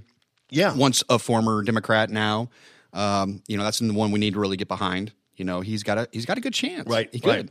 You know, we never know. I'm surprised Nicole hasn't done more. I mean, she's so busy because she loves the world of broadcasting and TV and radio and stuff like that. But she would be really good, I think, running for office at some point. I hope. I've talked to her about actually running for state representative. Oh, so you did? We'll see. Yeah, we'll see. We'll see. Okay. Well, I mean, because I think she'd be great, and I think the Republican Party. I mean, we have, and again, you and I, we don't normally play gender. Right. And politics or that kind of, but it is kind of nice. Like Bev Randall's, I don't know whatever happened to her, but she was great, but she's the only statewide or black Republican woman, to my knowledge, in the Republican field. Correct in Missouri? Right. Yeah, I'd say yeah. So we got to do some. We got to get. And that's the thing too is about Protect America First. You know, PAC is that. A lot of times what happens is that these individuals don't have the money. Right. You know, oh, yeah. And that's why, you know, like myself coming in, we could actually help them, you know, raise the money to make sure that they actually can get their voice out there. And if the establishment does not want to approve them, we the people can actually do that for them. Yeah. All right. So, there's Nicole Jenkins on with us now. Come on, Nicole, get on board. Okay. All right. So how do we, so the Protect America First is a Facebook page right now, right? Yes. Okay. So we have a website also. Oh, good. ProtectAmericaFirst.org. Okay. You can go on there. You can donate money, kind of find where we're going across the United States. We're all over the place. So Great. we're just not here in Missouri. So I'll we're go carrying on. the mission across the United States. Right on. Well, I'll go and like the page and encourage everybody else to do the same. And come out and join us Saturday. Yeah. Okay. So it's you said 6 to 8. 6 to 8. Okay. So Sheriff Joe is going to be in. It's going to be at Cafe Napoli. Yes. And I guess basically you just come there, bring your checkbook, right Right. to the Protect America First, and yeah, right, exactly. got to pay the bills, guys. You got to get in there if you're gonna see Joe. He's not going to be standing outside the door. Letting you in. You gotta. And if you know, have Buck you up. met Sheriff Joe before? I have never met him. Oh, no. Well, you're going to be there, right? Yeah, but, well, I'm going to try to stop by. It's basically right down the street from me. So You know, Sheriff Joe is an amazing guy. You know, everybody always just knows him as the sheriff. Yeah, but you right. know, he started in the DEA. You know, of Latin America. He controlled all South America. Wow. You know, he controlled that. So he's got a very colorful past. So, yeah, and you know it's so funny because people like him are so mystifying to the news media and everybody else, and because he's a Republican, of course, that hurts him. But the fact of the matter is, he's got some guts, man. Oh, he does. You know, I've seen him actually confront people that actually have an issue with him. Oh, really? Oh, he does. He don't care. I'm like, Sheriff, you know, Yeah, right. I'm like, I am packing right now, but just to let you know. Right, exactly. And you know, he'll talk to anybody. He will. Which is why that guy, who's the comedian who tricked him? Was it? What's his name? Sebastian? No, I'm almost Borat. No, Borat. Yeah. So Borat even he tricked him. He did. Which, you know, it's an interesting video. It is. Isn't he suing Borat though? I thought he was, or somebody's suing Borat. I don't know if it was him. I know.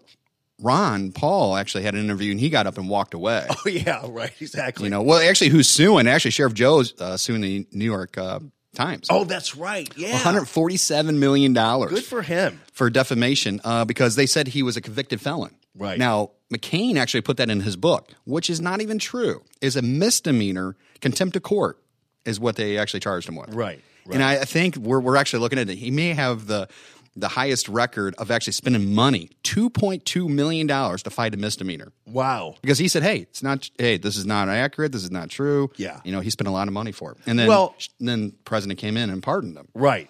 But because it's true that normally people in his situation wouldn't even be prosecuted for this kind of thing. Right. Exactly. And the fact that he had to spend $2.2 million to fight ridiculous. a misdemeanor. You know, a loud dog, dog barking, charge is basically what it was. Unbelievable. Yeah. Loud muffler. Ought to be fun. 2.2 million. Yeah, that's crazy. Well, and Sandra ought to be really pleased and proud that she's got someone like him here stumping for her. Yeah. It's an important race. It's a very important race. That's why everybody needs to get out and support her. What we're worried about is basically in the 2nd district, Ann's district, is actually getting the vote out. I think we have the votes. We just need to get the people out there to vote. Okay. Well, you just reminded me then, and I didn't ask about this earlier. So how is that race looking? I mean, listen, I know what Ann's district is. It's very mixed. It is. And I've been seeing a lot of the court signs out there, but in the usual places that it's not as if Ann's voters are suddenly voting for him. Right. So, it's just getting those voters out. I think Ann has it as long as we get the voters out there. And it has to do a lot with the Senate race, too. It makes sure people are energized, get behind Josh. He is the candidate. We got to make sure, we got to get Claire out. Yeah. It's time to change. Well, and the idea somehow, and I've been saying this almost to the point where I'm repeating myself quite a bit, but the idea that Republicans are somehow going to stay home after working so hard for what we've been able to accomplish so far in the first 2 years of the Trump presidency, the idea that we're all going to somehow say, oh, we're happy and we're going to stay home is ridiculous. Yeah, I don't think so. I think there's going to be a big surprise. Yeah. I think the turnout's going to be a lot higher than what everybody's estimating. I think Josh is going to win. Wagner's going to win. And Sandra. Yeah. We're going to clean the state up. I mean, it'll be a solid Republican state. Yeah. And it's taken a while. Yeah. Right. And the establishment needs to realize too, it's the grassroots who has really done this. Right. Right. And also as proven by, and we'll go full circle here, when Sonny was sitting there with Josh Hawley, the fact of the matter is Josh even knows, and Republicans are getting it finally, that they can't win without the grassroots. And the grassroots is more than happy to put all their fire underneath you if everything is right. Right. If you don't shut them away, you embrace them, the grassroots will be there. You know? And it was a nice event, at Tim Drury's house. So, yeah, right. Tim's a great guy. Tim has actually been for the party. He's done whatever he can. He's very helpful. Yeah. What event was that? It was at Tim's house. It was a Josh Hawley event. Right. Okay. Yeah, that's right. Yeah. So Tim was nice to invite me out there. Yeah. And, because I'm doing some work with his daughter. Yeah. I think it's DDI. So if you guys want to go check that out, give him a nice little plug there, Tim. What is that? It's what it is that they have a marketing company where it's geofencing. If you're not familiar with this, so what we've been using them for is an event, and what we do is we put a perimeter around an event, and we capture SIM cards and we send people advertisement. Oh wow! And it's really neat technology. Like I said, DDI is actually on the cutting edge, so we can actually target customers that are in a certain area and send an advertisement to them. So if we want petitions signed, if we want donations, whatever. I mean, and it could be used for car dealerships, anything. What do you do? Do you send it via text, or what do you do? No. So like when they're on their phone, if they're the only ones you can't use is Facebook, Instagram, and Twitter. Right. But if they're say they're on CNN or whatever, and it'll actually have a like an advertisement off to the side or the top. Wow. And you just click on it, it takes you right to that website. And it's very affordable. I mean, it's super cheap. That's cool. Because instead of broadcasting on Facebook where the demographics you really don't really know, the algorithms, how many people you're actually targeting, how much money you're paying, the more, penetrations you get. This is just isolated. And you can make it as big as a field or small. You can put it down to the size of a phone booth. Wow. You can target it to one person if you want to. I'll have to consider that for Radio Free Allman. Oh, you should. You think I could afford something like that? We were paying like $500 or $600 just for one event. Really? And you think about it, I'm like going, and I can hit thousands of people. Oh, yeah. I did a Trump event. We hit 30,000 people. Yeah. I'm like, why wouldn't I use that? Right, because one of the things about Radio Free Allman, and I mean we already are. I'm at the level I was at even at the radio station, but so that's been great. But I still run into people who will say, "So what are you doing now?" So you can either do. It's almost like a better than a billboard operation. Oh, it is. To tell you the truth. Well, actually, their company actually has billboards also, Oh, the wow. digital ones. Yeah, right. Because he's been buying those up across throughout Missouri also. Wow, So they have the okay. digital billboards. They have that geofencing also. Yeah. So it's a great company. So I gotta get. That's a great idea. his I daughter's gotta- actually running the company. She's top notch. Yeah, she's right. great. Yeah, yeah. So- She's a young woman though. She is in the mid-20s. Yeah, right. Yeah. And the Drurys have been great because they've been really the engines of a lot of great political candidates and Yeah. efforts here in Missouri. So the Drury Hotel folks. Oh my gosh, Yeah. they're like I said, they're more into more things than just the hotels. Yeah, right. So Right. I was a little surprised, when Tim approached me with this the company with his daughter. I was very intrigued. I was like, wow, this is a good little operation here. Well, you know what else they did, and I guess I'm okay to say this. Tim wouldn't mind, but when I was working for Archbishop Burke for those 9 months, and the entire time Archbishop Burke was here, that the Drurys let him, when he traveled, use their airplane. Oh, really? Yeah, Okay. it was one of their contributions to the Catholic Church was keeping the costs of the Archbishop's travel low. So and that's the thing is with the Drurys, they're really just a down to earth good family. Yeah. And they do a lot. Yeah, Tim's a stitch. I've seen him. We've been out to auctions and events like that. He is. He's a hoot. I mean, tell you what. Yeah. So and auctions, if you're going to have an auction, you want to have Tim Drury out there because he'll buy the table sometimes. It's funny. Yeah. So he's like Skip Weber. They go out there and they embrace the auction. Yeah. That's for sure. Pure entertainment with him. I know it definitely is. All right, buddy. Well, good to see you. And good. Thanks for having me. Saturday at Cafe Napoli is the big fundraiser for Sandra McDowell, who's running for the state auditor's office, and it's an important race because very important. The fact of the matter is, let's just assume Clean Missouri, because they've managed to trick everybody, is going to pass. The only stopgap you're going to have, aside from possible legislation, is to have the auditor's office controlled by someone who's going to be fair about the process. And Sandra has already pledged Fair, ethical, to include Democrats in the process as well, which is more than we can say for the other side. And so want to make sure that happens. And then you get to meet Joe Arpaio.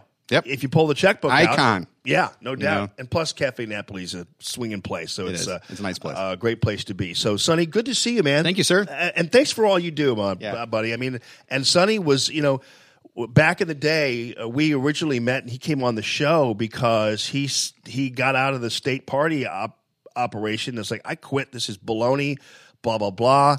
And you'd think lesser people would have said they quit altogether. But Sonny quit or resigned. Right. And then got right back into it and is now helping shepherd in a possible new Republican senator as well as other great Republican candidates. So thanks, buddy.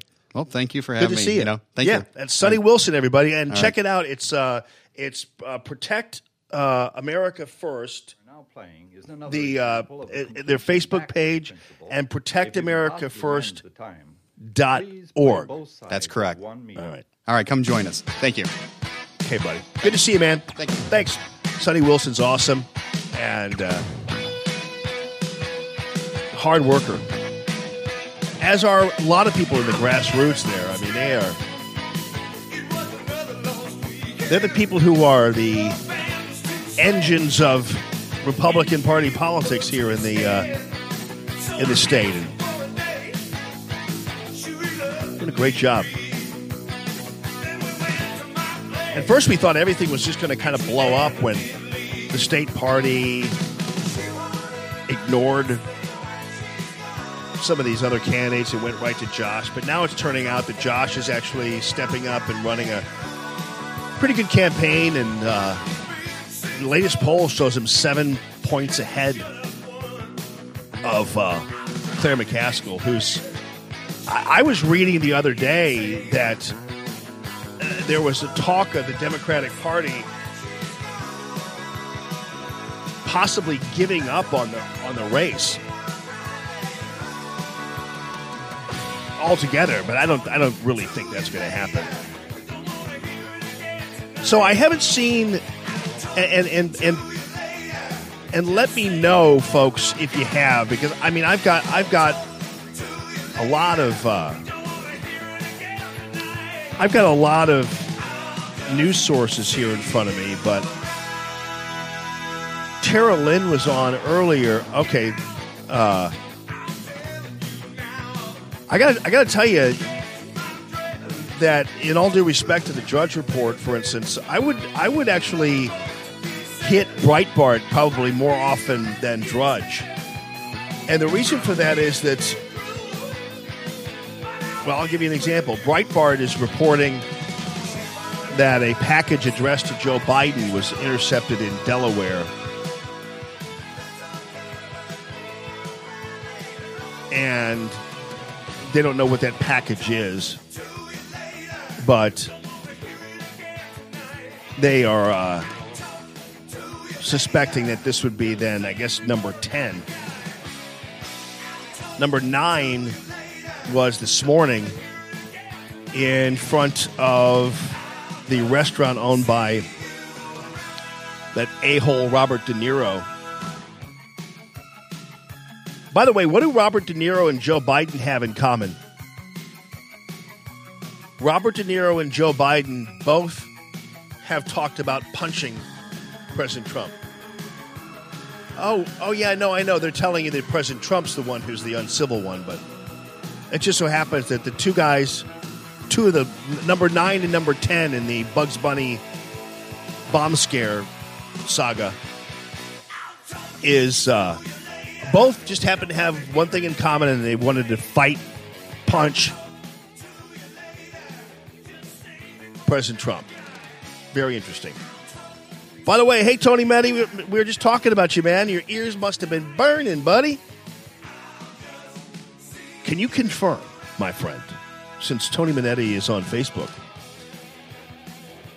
can you confirm what Tony Minetti, what Sonny Wilson just told me, and that is, we heard earlier that Tony was going to possibly be running for governor.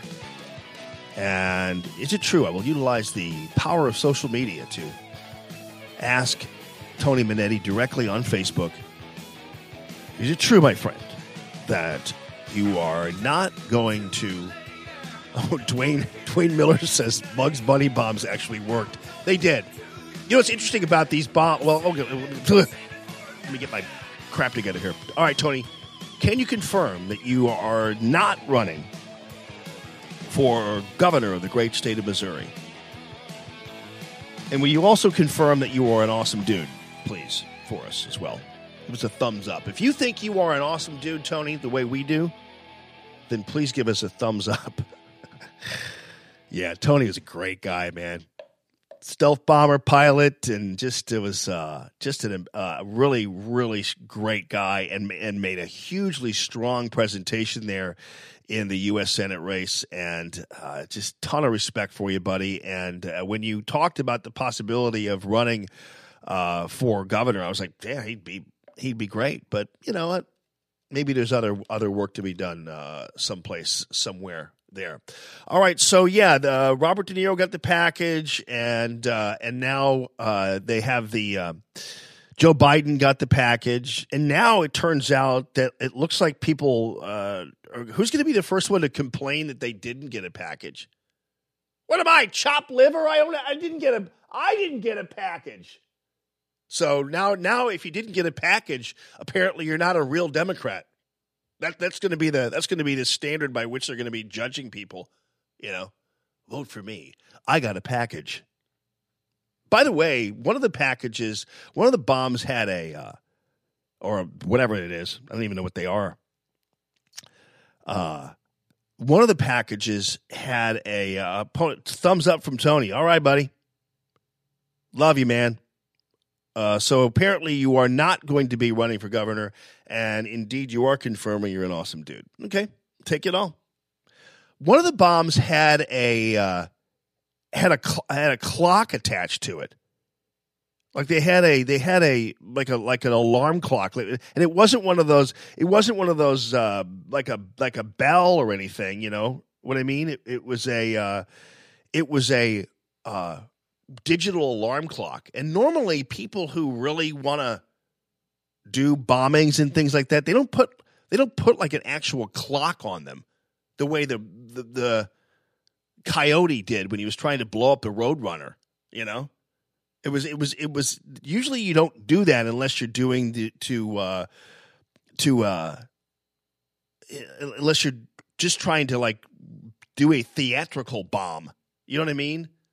And it just seems to me a lot of this is show, and obviously it doesn't matter whether it's show or not. It's still, to me, a terroristic threat, which is not cool. And so I'm not supporting terroristic threats, but can sometimes. I know Krista's like, I almost said, "Where's my package?" But I thought that might be a little inappropriate. I know, but leave it to me. I'll be the one who's inappropriate for you, Krista. That's why I'm here. I'm inappropriate, so you don't have to be. Everybody. Let me tell you something. I will tell you that the thing that shocked me the most yesterday was having to listen to Hillary Clinton. Now, keep in mind, I do not advocate violence towards Hillary Clinton. I would not want anything to happen to her, and I wouldn't in a million years want somebody sending a bomb to her or threatening her or anything else. That's not how I roll, and I certainly don't believe that answering somebody, regardless of how you feel about them politically, answering somebody with a bad with a threat or a physical threat is the way to go. I'm not like Maxine Waters. I'm not like individuals like that who decide that violence is the only answer and that yelling at people in restaurants. I'm not like that, and so I wouldn't be that way with Hillary. But I'm wondering if Hillary could just kind of spare us, and this is why the media drives us crazy, because they allow people like Hillary to say things I'm just about to play you with a straight face, and they let her talk, and they mention nothing about what she said on the 9th of October. So it's kind of like, okay, you're going to just tell us about how uncivil everything is? Are you really going to do that? And it's a time of deep divisions. She's so fake, though, by the way. When I look at her talk, I automatically believe that everything coming out of her mouth is a lie, or at the very least insincere. But I'll listen to her anyway here. Divisions. And we have to do everything we can to bring our country together. I mean, come on. You don't remember her from October 9th? I mean, this was October 23rd, and not but, 15 days earlier. 15 days earlier, this was Hillary Clinton. 15 days before she just said that about how we really need to come together. Apparently, of course, she's always flip-flopping. She's always saying one thing one day and saying another thing the next day. But according to Hillary on October 9th, we're not going to come together unless the results of the midterm elections are exactly the way she wants them and exactly the way Democrats want them. This is 15 days ago, people. Civil with a political party that wants to. Here, let me back this up a little bit. Boy, the sound on here is terrible. Matt really. Here, hold on. If we are fortunate enough. Come on, let me go back. The House and/or the Senate, it can start again. But until then, the only thing that the Republicans seem to. Here, hold on. Of. Here. The Senate. Sorry. Advise and consent on nominations. That you cannot be civil with a political party that wants to destroy what you stand for, what you care about. That's why I believe if we are fortunate enough to win back the House and/or the Senate, that's when civility can start again. I mean, this is Hillary Clinton 15 days ago, basically giving us the no peace, no justice line of Black Lives Matter, saying basically there will be no civility until Democrats take over the House and Senate. And so pardon us if yesterday when Hillary Clinton is muttering about the lack of civility, if we don't buy any word that she's saying. Divisions. And we have to do everything we can to bring our country together. Whatever. Shut up, please. Normally I don't tell a woman to shut up, but Lord have mercy. I mean, and that's why, pardon us, if we just are not on the old bandwagon of the whole world's falling apart because somebody's mailing out packages that are basically based on what they might have seen in a Warner Brothers cartoon. I mean, it's just things are just not adding up on this story. And plus, the media suddenly is concerned about incivility when we've been experiencing it at the hands of Democrats for 2 years now. By the way, I'm a little confused about the Megyn Kelly thing. This whole deal where she talked about blackface, and apparently she got into a lot of trouble because they were talking about costumes and Halloween costumes and things like that. And Megyn Kelly said something to the effect of, I don't really understand, like, if you are playing a character, why you wouldn't be able to have blackface on if you're playing a character. Now, keep in mind, I'm not a person who is advocating blackface, and I'm not, one of those people. I'm not hearkening back to the good old days when blackface was great. I'm not doing that, and I'm not also like, what's wrong with blackface? Because I mean, I really think that blackface is fraught with trouble. And it always astounds me that somebody would do a blackface costume. It's like you're just really pushing it there. It just is something that's not really acceptable, I guess. It's just really, there's really no other way to put it. But I think Megyn Kelly, when she was saying this, and I'm going to play her apology here for a second. I think Megyn Kelly, when she was saying this, really wasn't saying, oh, knock yourself out in blackface. They were talking about Halloween costumes and how she didn't understand, like, if somebody's playing a character, although I can't imagine what character you'd be playing where you would have blackface on. Like if it was a Disney character or something like that. But I can't imagine, like you wouldn't, like no one would dress up as like, oh, I'm Barack Obama, I'm in blackface. Like you wouldn't ever do that. In fact, there were some people who even wore Barack Obama masks for Halloween, and they were accused of being racist, even though the masks were actually, you could buy them, but you still were racist. Remember when the rodeo clown wore or dressed up as Obama, and he was fired. What was that guy's name again? He had a great rodeo clown name too. It was like, Hoppy Boppy Baloney or something. His name, I can't remember his name. I interviewed the guy. He was really interesting. But he's a rodeo clown, and he was at one of the rodeos, and he was playing Barack Obama. And these guys always do that because they do. They always do. As a rodeo clown, I think they were George Bush once, and they just dress up like the president. And they wander around and have the bulls chase them and do all that kind of stuff. So I mean, I'm just, can't remember the guy's name. It was great. If you guys can remember that, I'd appreciate that. Who was the guy who was the clown in Sedalia, dressed up as Obama, and then they fired him. He lost his job because of that. Anyway.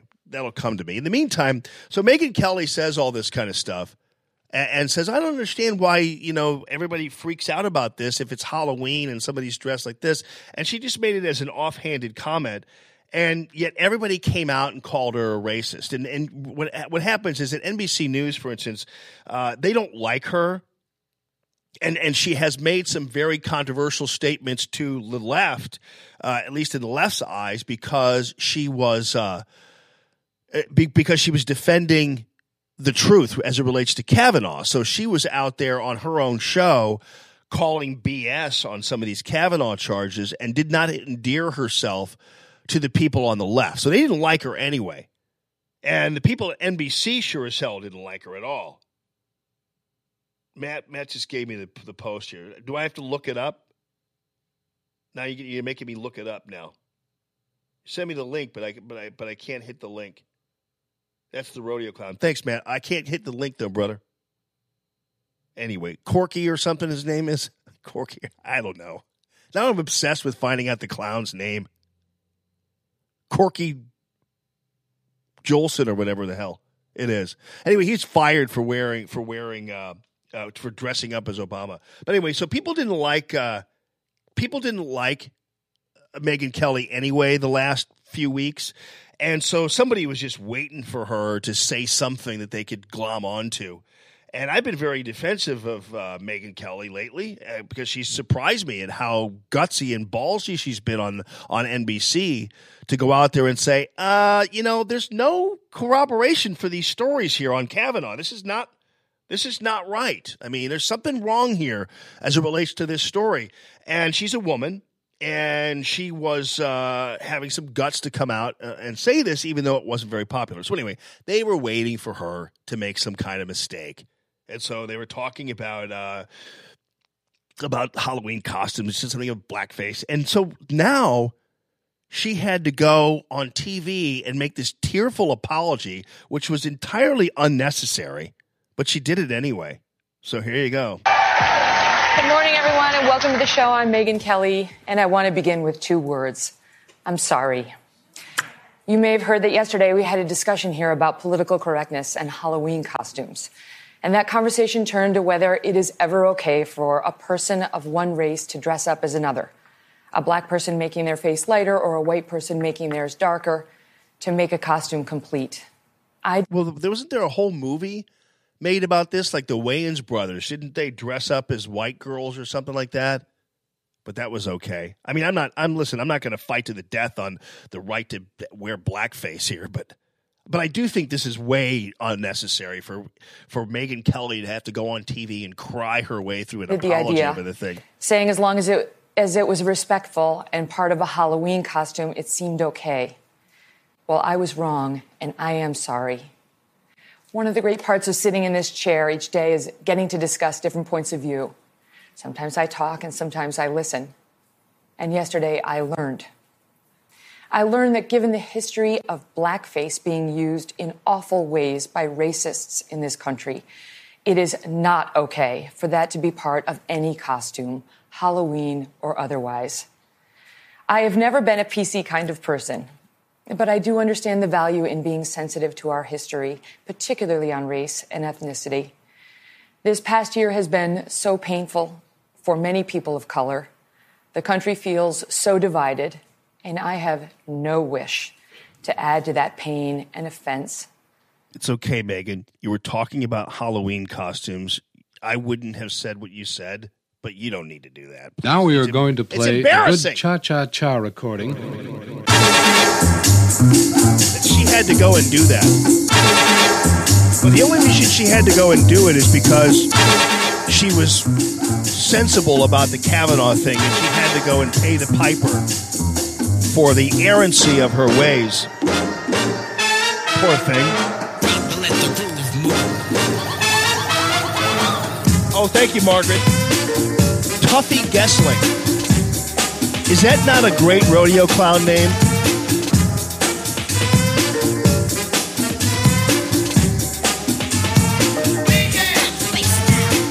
Yeah, that Megyn Kelly thing was just way unnecessary. But again, she was being hazed greatly for her approach to the Kavanaugh hearings because she dared call BS on gang rape ringleader charges lobbied against Kavanaugh. Crazy world we live in, y'all. Hey, thank you to Santino Cigars and Cocktails, Mike and Shannon, the gang there. This weekend, I hope you can plan a date night down there. Have a drink and a cigar. And if you're one of those ladies who couldn't imagine yourself at a cigar bar because you're leaving smelling like cigar smoke. He's got a ventilation system that only like casinos and those kind of things have, and so you don't actually, it's very breezy and beautiful there, and lighting's great, very intimate. Any drink you happen to want, they have at Santino's Cigars and Cocktails. And you know what? I was going to call Brett Steinhoff, and I forgot to, from the County Browns. Brett, I'll do that tomorrow, buddy. Brett sent me a text the other day telling me it was a thank you from Backstoppers for the $500 plus donation that we're able to give to Backstoppers as a result of the Radio Free Allman Happy Hour at Santino Cigars and Cocktails there back in September. And so Brett is with the County Brown Barbecue team. And I'll call you tomorrow, man. Sorry about that. Damn it. So much going on. Too much going on. I was going to call you right after Sunny, and then Joe Biden got his turn on the Bugs Bunny Bomb hit parade. So I had to go to that one. Oh, well.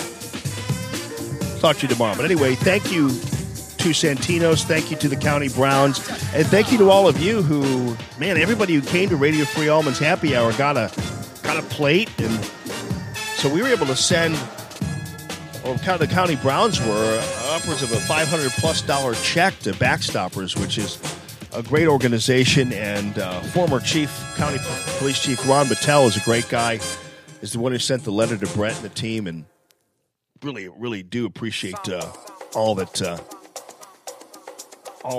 County Browns do, and Santino's too. So, love it. All right, so Dustin. Let's bring Dustin in here. It's time for our weekly check-in with my friends over at Golden Oak Lending, goldenoaklending.com. What's up, Dustin? Nice to see you, man. Nice to see you. Good to see you, buddy. Dustin is one of their world-famous loan officers over there. They love Dustin over there. Dustin's the go-getter. The young upstart go-getter, but he also has to be the senior loan officer over there. So he doesn't look like a senior loan officer. I feel senior sometimes. Oh, you do? Sometimes. I got you. Well, really appreciate James Hawkins and Sean and the rest of the team there at Golden Oak Lending for their support of Radio Free Allman, 314-567-GOLD.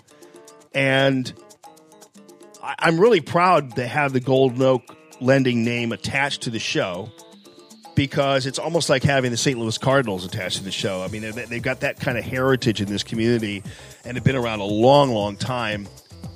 James and Sean were at one point in Dustin, is it Flossig?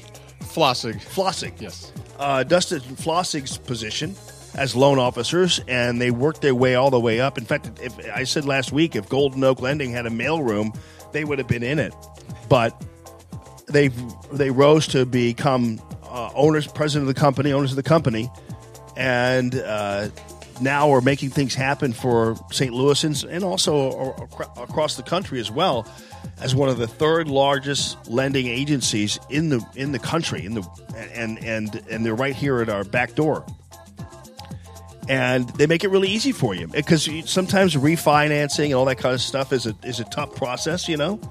They make it easy, but in most places it is difficult. But here they just make it so simple and so quick. It's great for the clients. It's great for us. And they really are just very good at what they do. Yeah, because part of it has to do with the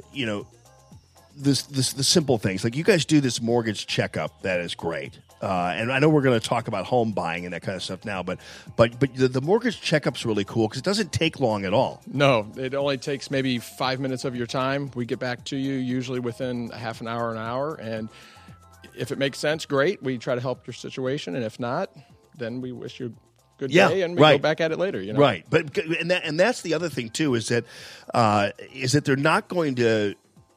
There are some places that will go ahead and do something that isn't necessarily really going to help you. Yeah.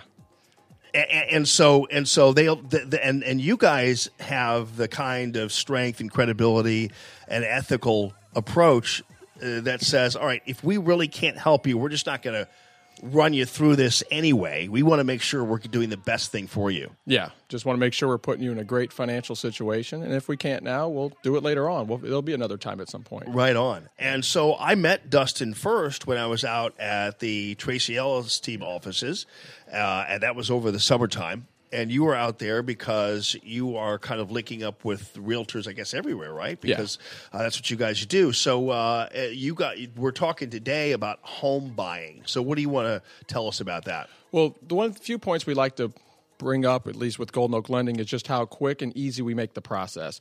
Pre-approval process can take maybe an hour or two, and you can have an actual letter in your hand, go out, find a house. We've got underwriters on staff. They're right downstairs. If we have a question, we can just go right down to them, talk to them about it, and we can get things done that other places can't. We have programs other places don't have, products that other places don't have, that just make it a one-stop shop for home lending. 314-567-GOLD, GoldenOakLending.com. And that's the thing that's so cool, because when I was taking a tour of Golden Oak Lending, and James and Sean were there and everything else, and they showed me where the underwriters sit.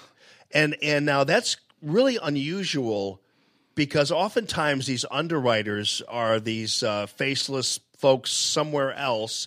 And when you go into a refi place, the loan officer is telling you, well, I got to talk to the underwriters and blah, blah, blah. And you get this idea that they're in some spaceship someplace, ready to kind of throw the gauntlet down on you. And yet you guys have them right there. Everybody is part of Golden Oak. Yeah, they're right there. I've worked at places, or I've heard of other places where they might be states away, and they only are maybe a phone call if they feel like picking up, or an email away, which takes a long time, whereas we can actually go downstairs, knock on a door, and talk to them in person. Right. And the fact that they are it's all in one place is a good thing, too, because oftentimes the process is one, like they might have a quick question, and you can answer the question right away with them and make the process go faster and help people out that way. It makes it simple, too. Clients don't have to wait days on an answer. It can be minutes to an hour versus days or something along those lines. So they make the purchase part of this very, very simple and very easy for clients. Right. And I'm sure it's kind of one of those situations, too, where you get to know the underwriters a little bit, and it's kind of a give and take situation. Underwriters, that's just what they do. They can be prickly and they can be sticklers for stuff, but you can say, yeah, but look at this, or look at here, or look at there, and you're talking to them face to face. Correct. There's always compensating factors that can apply in certain situations, whereas, again, why some places can't get a loan done, and yet we'll be able to get it done for you. Yeah, and pre-approval is cool, too, because I don't know how many times you've been in this situation, folks, where you go and you're going to buy a home. You love the home, but other people love the home too.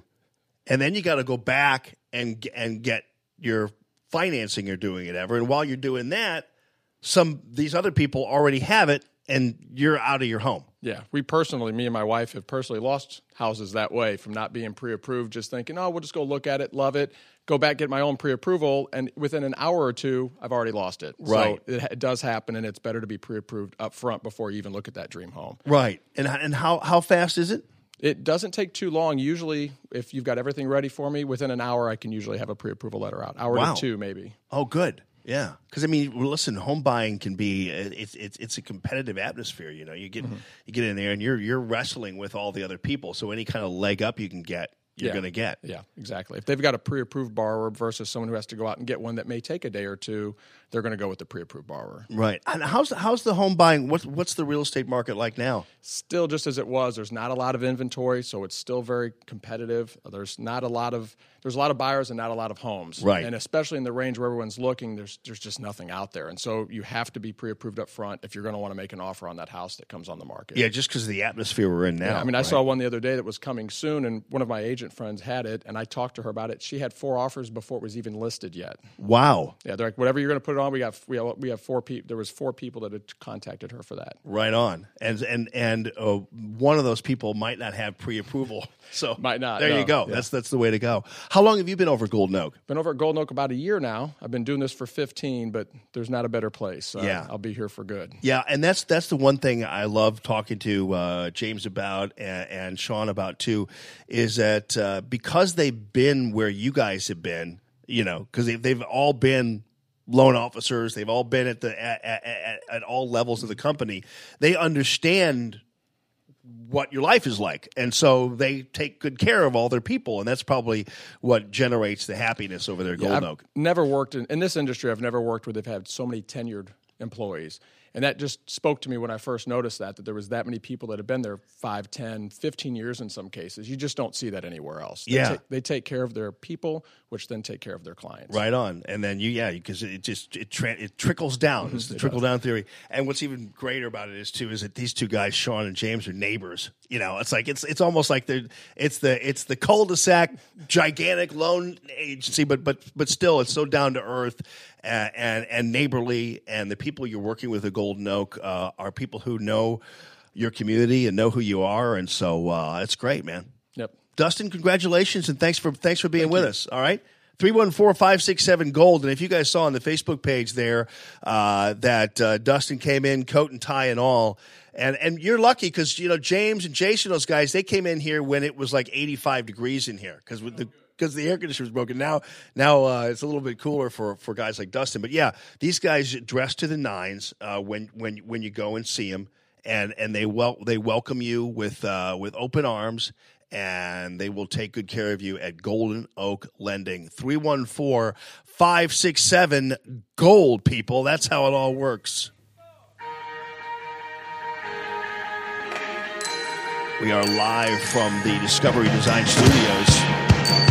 Yes, we are.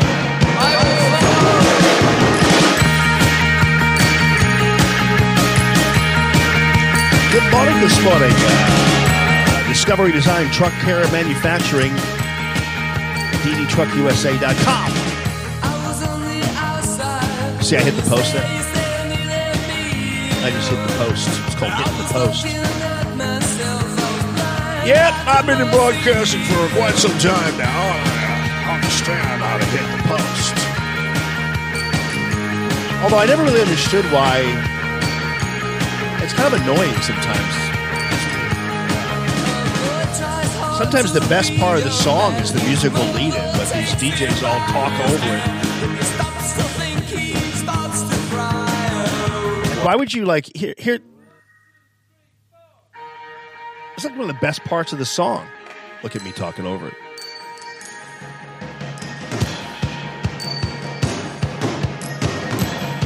I hope I don't get it. Let's see, I can do a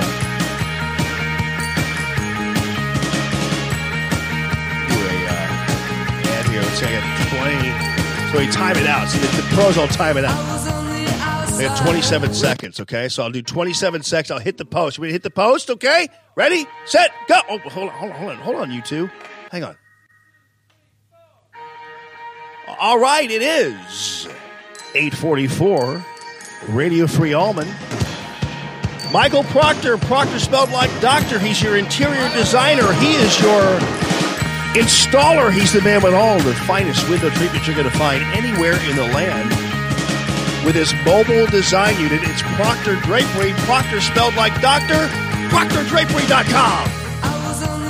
There you go. It's called Hitting the Post. Although I just blew over the best part of the song. There's another story about U2. I was in Madison, Wisconsin. Went to school there. Graduated from high school in 81.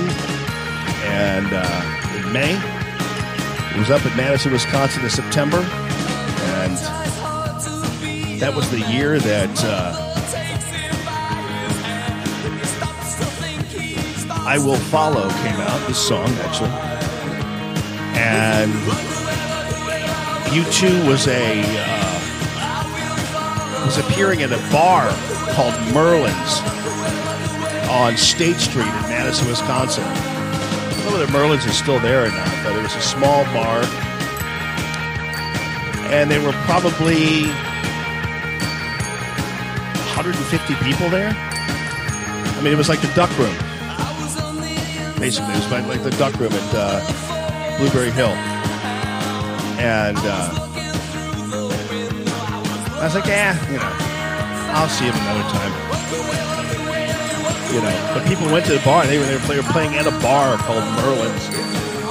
And now they're obviously, you know what the rest is history.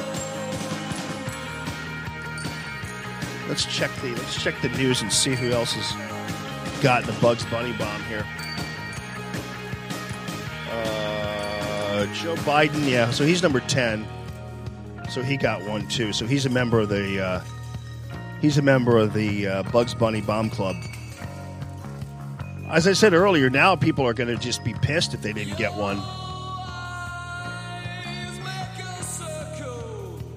And then of course, we have the requisite Republicans who are all chiming in, and Mitt Romney actually isn't as insufferable as I thought maybe he would be on this matter. But he put a tweet out. He says that these vile threats and actions against fellow Americans and our institutions are sadly unsurprising. Hate acts follow hate speech. It is past time for us to turn down and turn out the rabid rhetoric. And of course, you all know essentially that he doesn't mean hate speech coming from Hillary Clinton or hate speech coming from Chris Matthews or hate speech. I don't like the term hate speech anyway because I don't know what that is, but or the hate speech coming from Maxine Waters or whatever else it is. You know they're just talking really about Donald Trump, and Mitt Romney is no exception. I'm kind of waiting now for Jeff Flake and Ben Sass to chime in and accuse the president of creating an atmosphere of hostility towards these people. And this is one of those things where, again, I'm not defending terrorist acts at all. I think it's horrible what's been going on. But as I've said throughout the show, and this is kind of the theme of the show, spare me the violin music over Robert De Niro and Joe Biden and Maxine Waters and Hillary Clinton and Barack Obama and CNN all getting these suspicious packages, or George Soros all getting these suspicious packages, because now I suddenly have to be concerned about people being attacked. And it's unfortunate because I'm having a hard time being drawn into the pity party here, because these are individuals who have spent the last 2 years calling President Trump and his voters traitors, Nazis, racist, xenophobes, every name in the book, homophobes, transphobes. I mean, you name it. You know, these folks have, for the past 2 years, plied this language and called other Americans traitors. John Brennan, he's gone on TV and called the president a traitor, accused the president of committing an act of treason. And, of course, the implicit in all their language in attacking President Trump is attacking his voters. And so for I'm sorry, for the past maybe 3 years, I should say, because there was the campaign there too. And so these individuals have spent the last 2.5, 3 years attacking their fellow Americans and attacking the duly elected president of the United States and actually generating hate towards those individuals and including the president. And implicit in their language is, if you are a Trump voter, then you deserve and have everything coming to you. There have been college professors who have gone out and said, not only yell at people at a restaurant, but take their food. Take their doggy bags and take their food. And by the way, guess what happened to Mitch McConnell at that restaurant in Kentucky? The guy yelled at him and took his food. This is how these people talk. This is how these people operate. And I'm supposed to be yesterday saying, oh, now it's really reached its peak. It's like, no, It reached its peak when Hillary Clinton said that on October 9th that there will be no civility until Democrats are in charge. It hit its peak when there were 7 people bloodied in Portland by an Antifa dude hitting them in the head with a bike lock. It hit and went overboard when Mitch McConnell and Ted Cruz were harassed at a restaurant by mobs of people. It hit a crescendo when a Supreme Court nominee was falsely accused by a future Democrat Party leader, now porn star lawyer, Mike Avenatti, of being a ringleader of a gang rape club. You want me to go on? I will go on. Things hit a crescendo when Republicans playing baseball were shot at by a Bernie bro as he screamed about Obamacare. Things hit a crescendo when Maxine Waters ordered all her flying monkeys to attack people going about their daily business only if they supported Donald Trump. Only if they were Republicans. Things hit a crescendo when Barack Obama decided he was going to do something no other former president has ever done. And that is hit the campaign trail and attack the sitting president with the usual language of the left.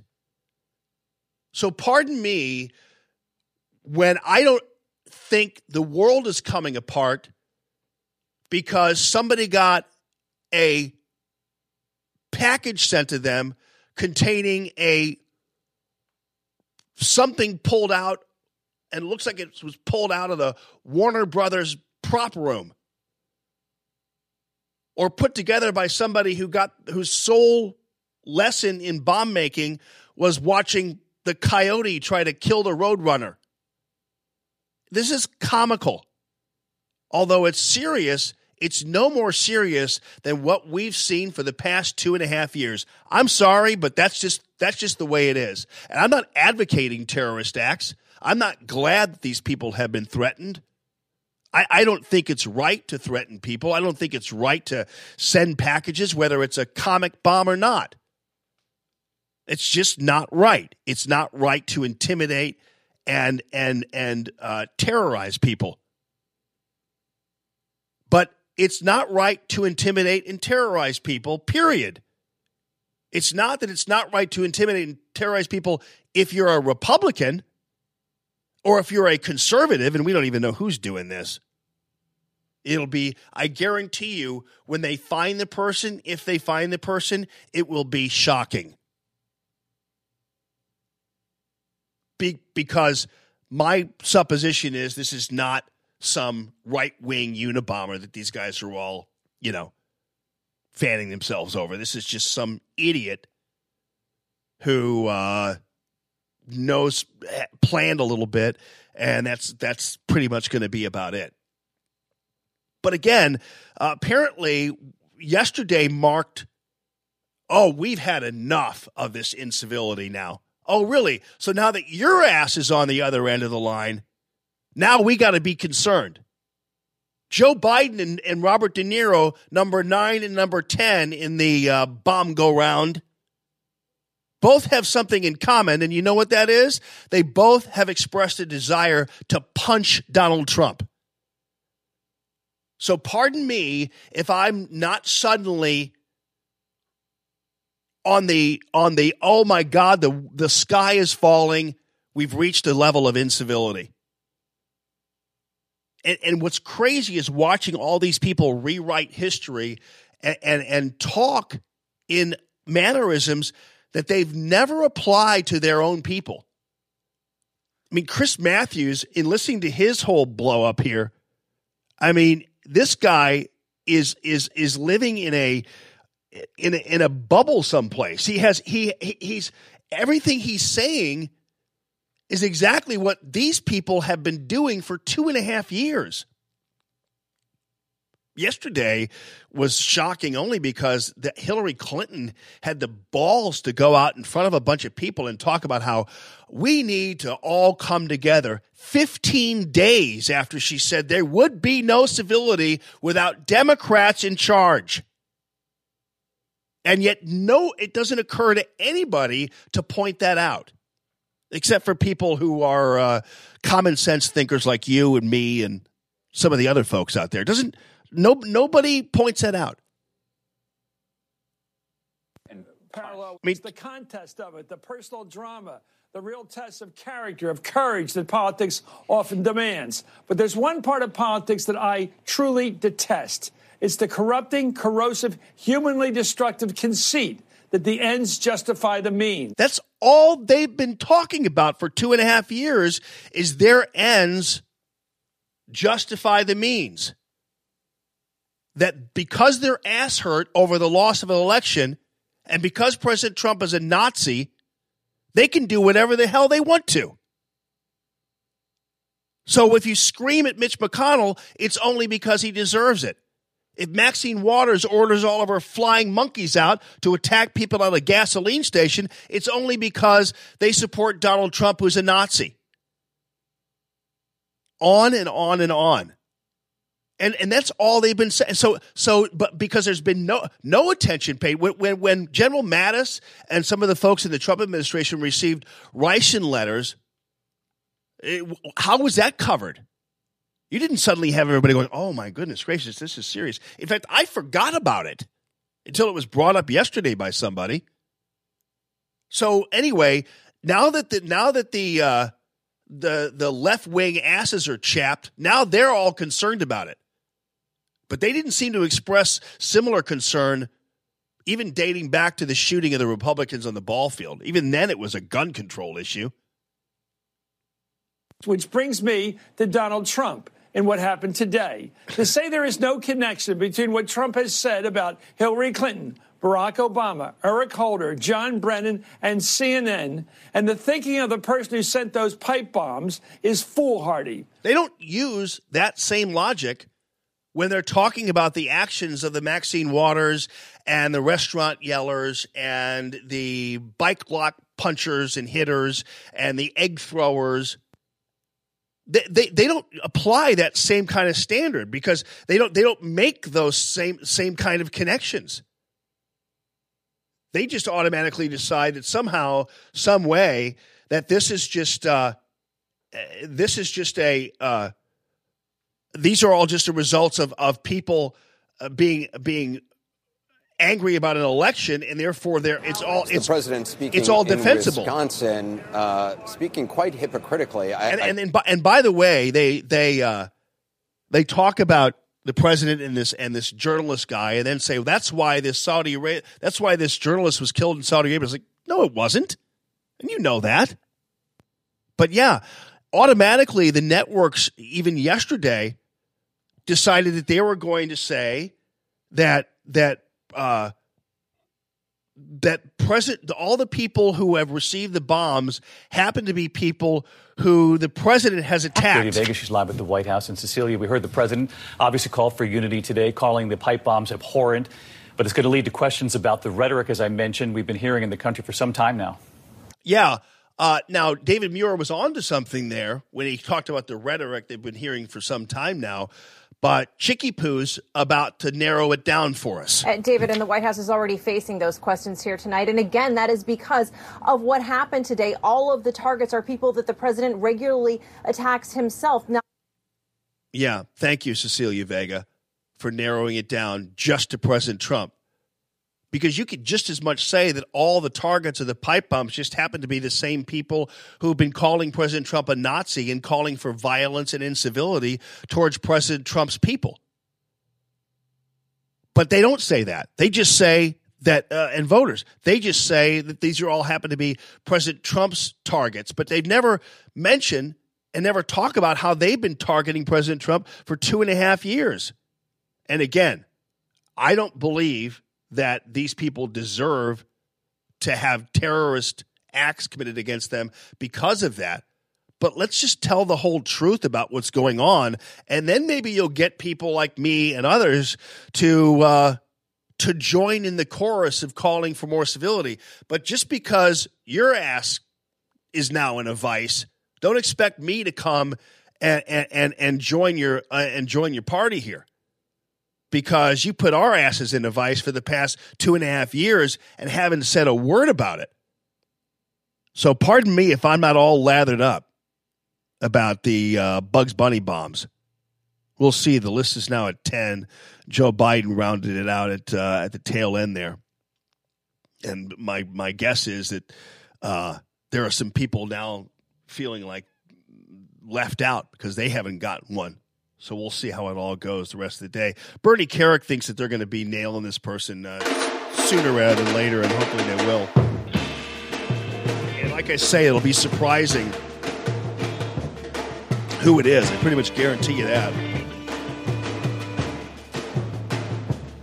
Oh, give me land, lots of land, and the starry skies above. Don't fence me in. Let me ride through the wide open country that I love. Thank you to Discovery Design, Truck Care and Manufacturing for the studio. Appreciate you guys. DDTruckUSA.com. Thank you to Deputy Wellness. Thank you to Tracy Ellis. TracyEllis.com. Santino Cigars and Cocktails.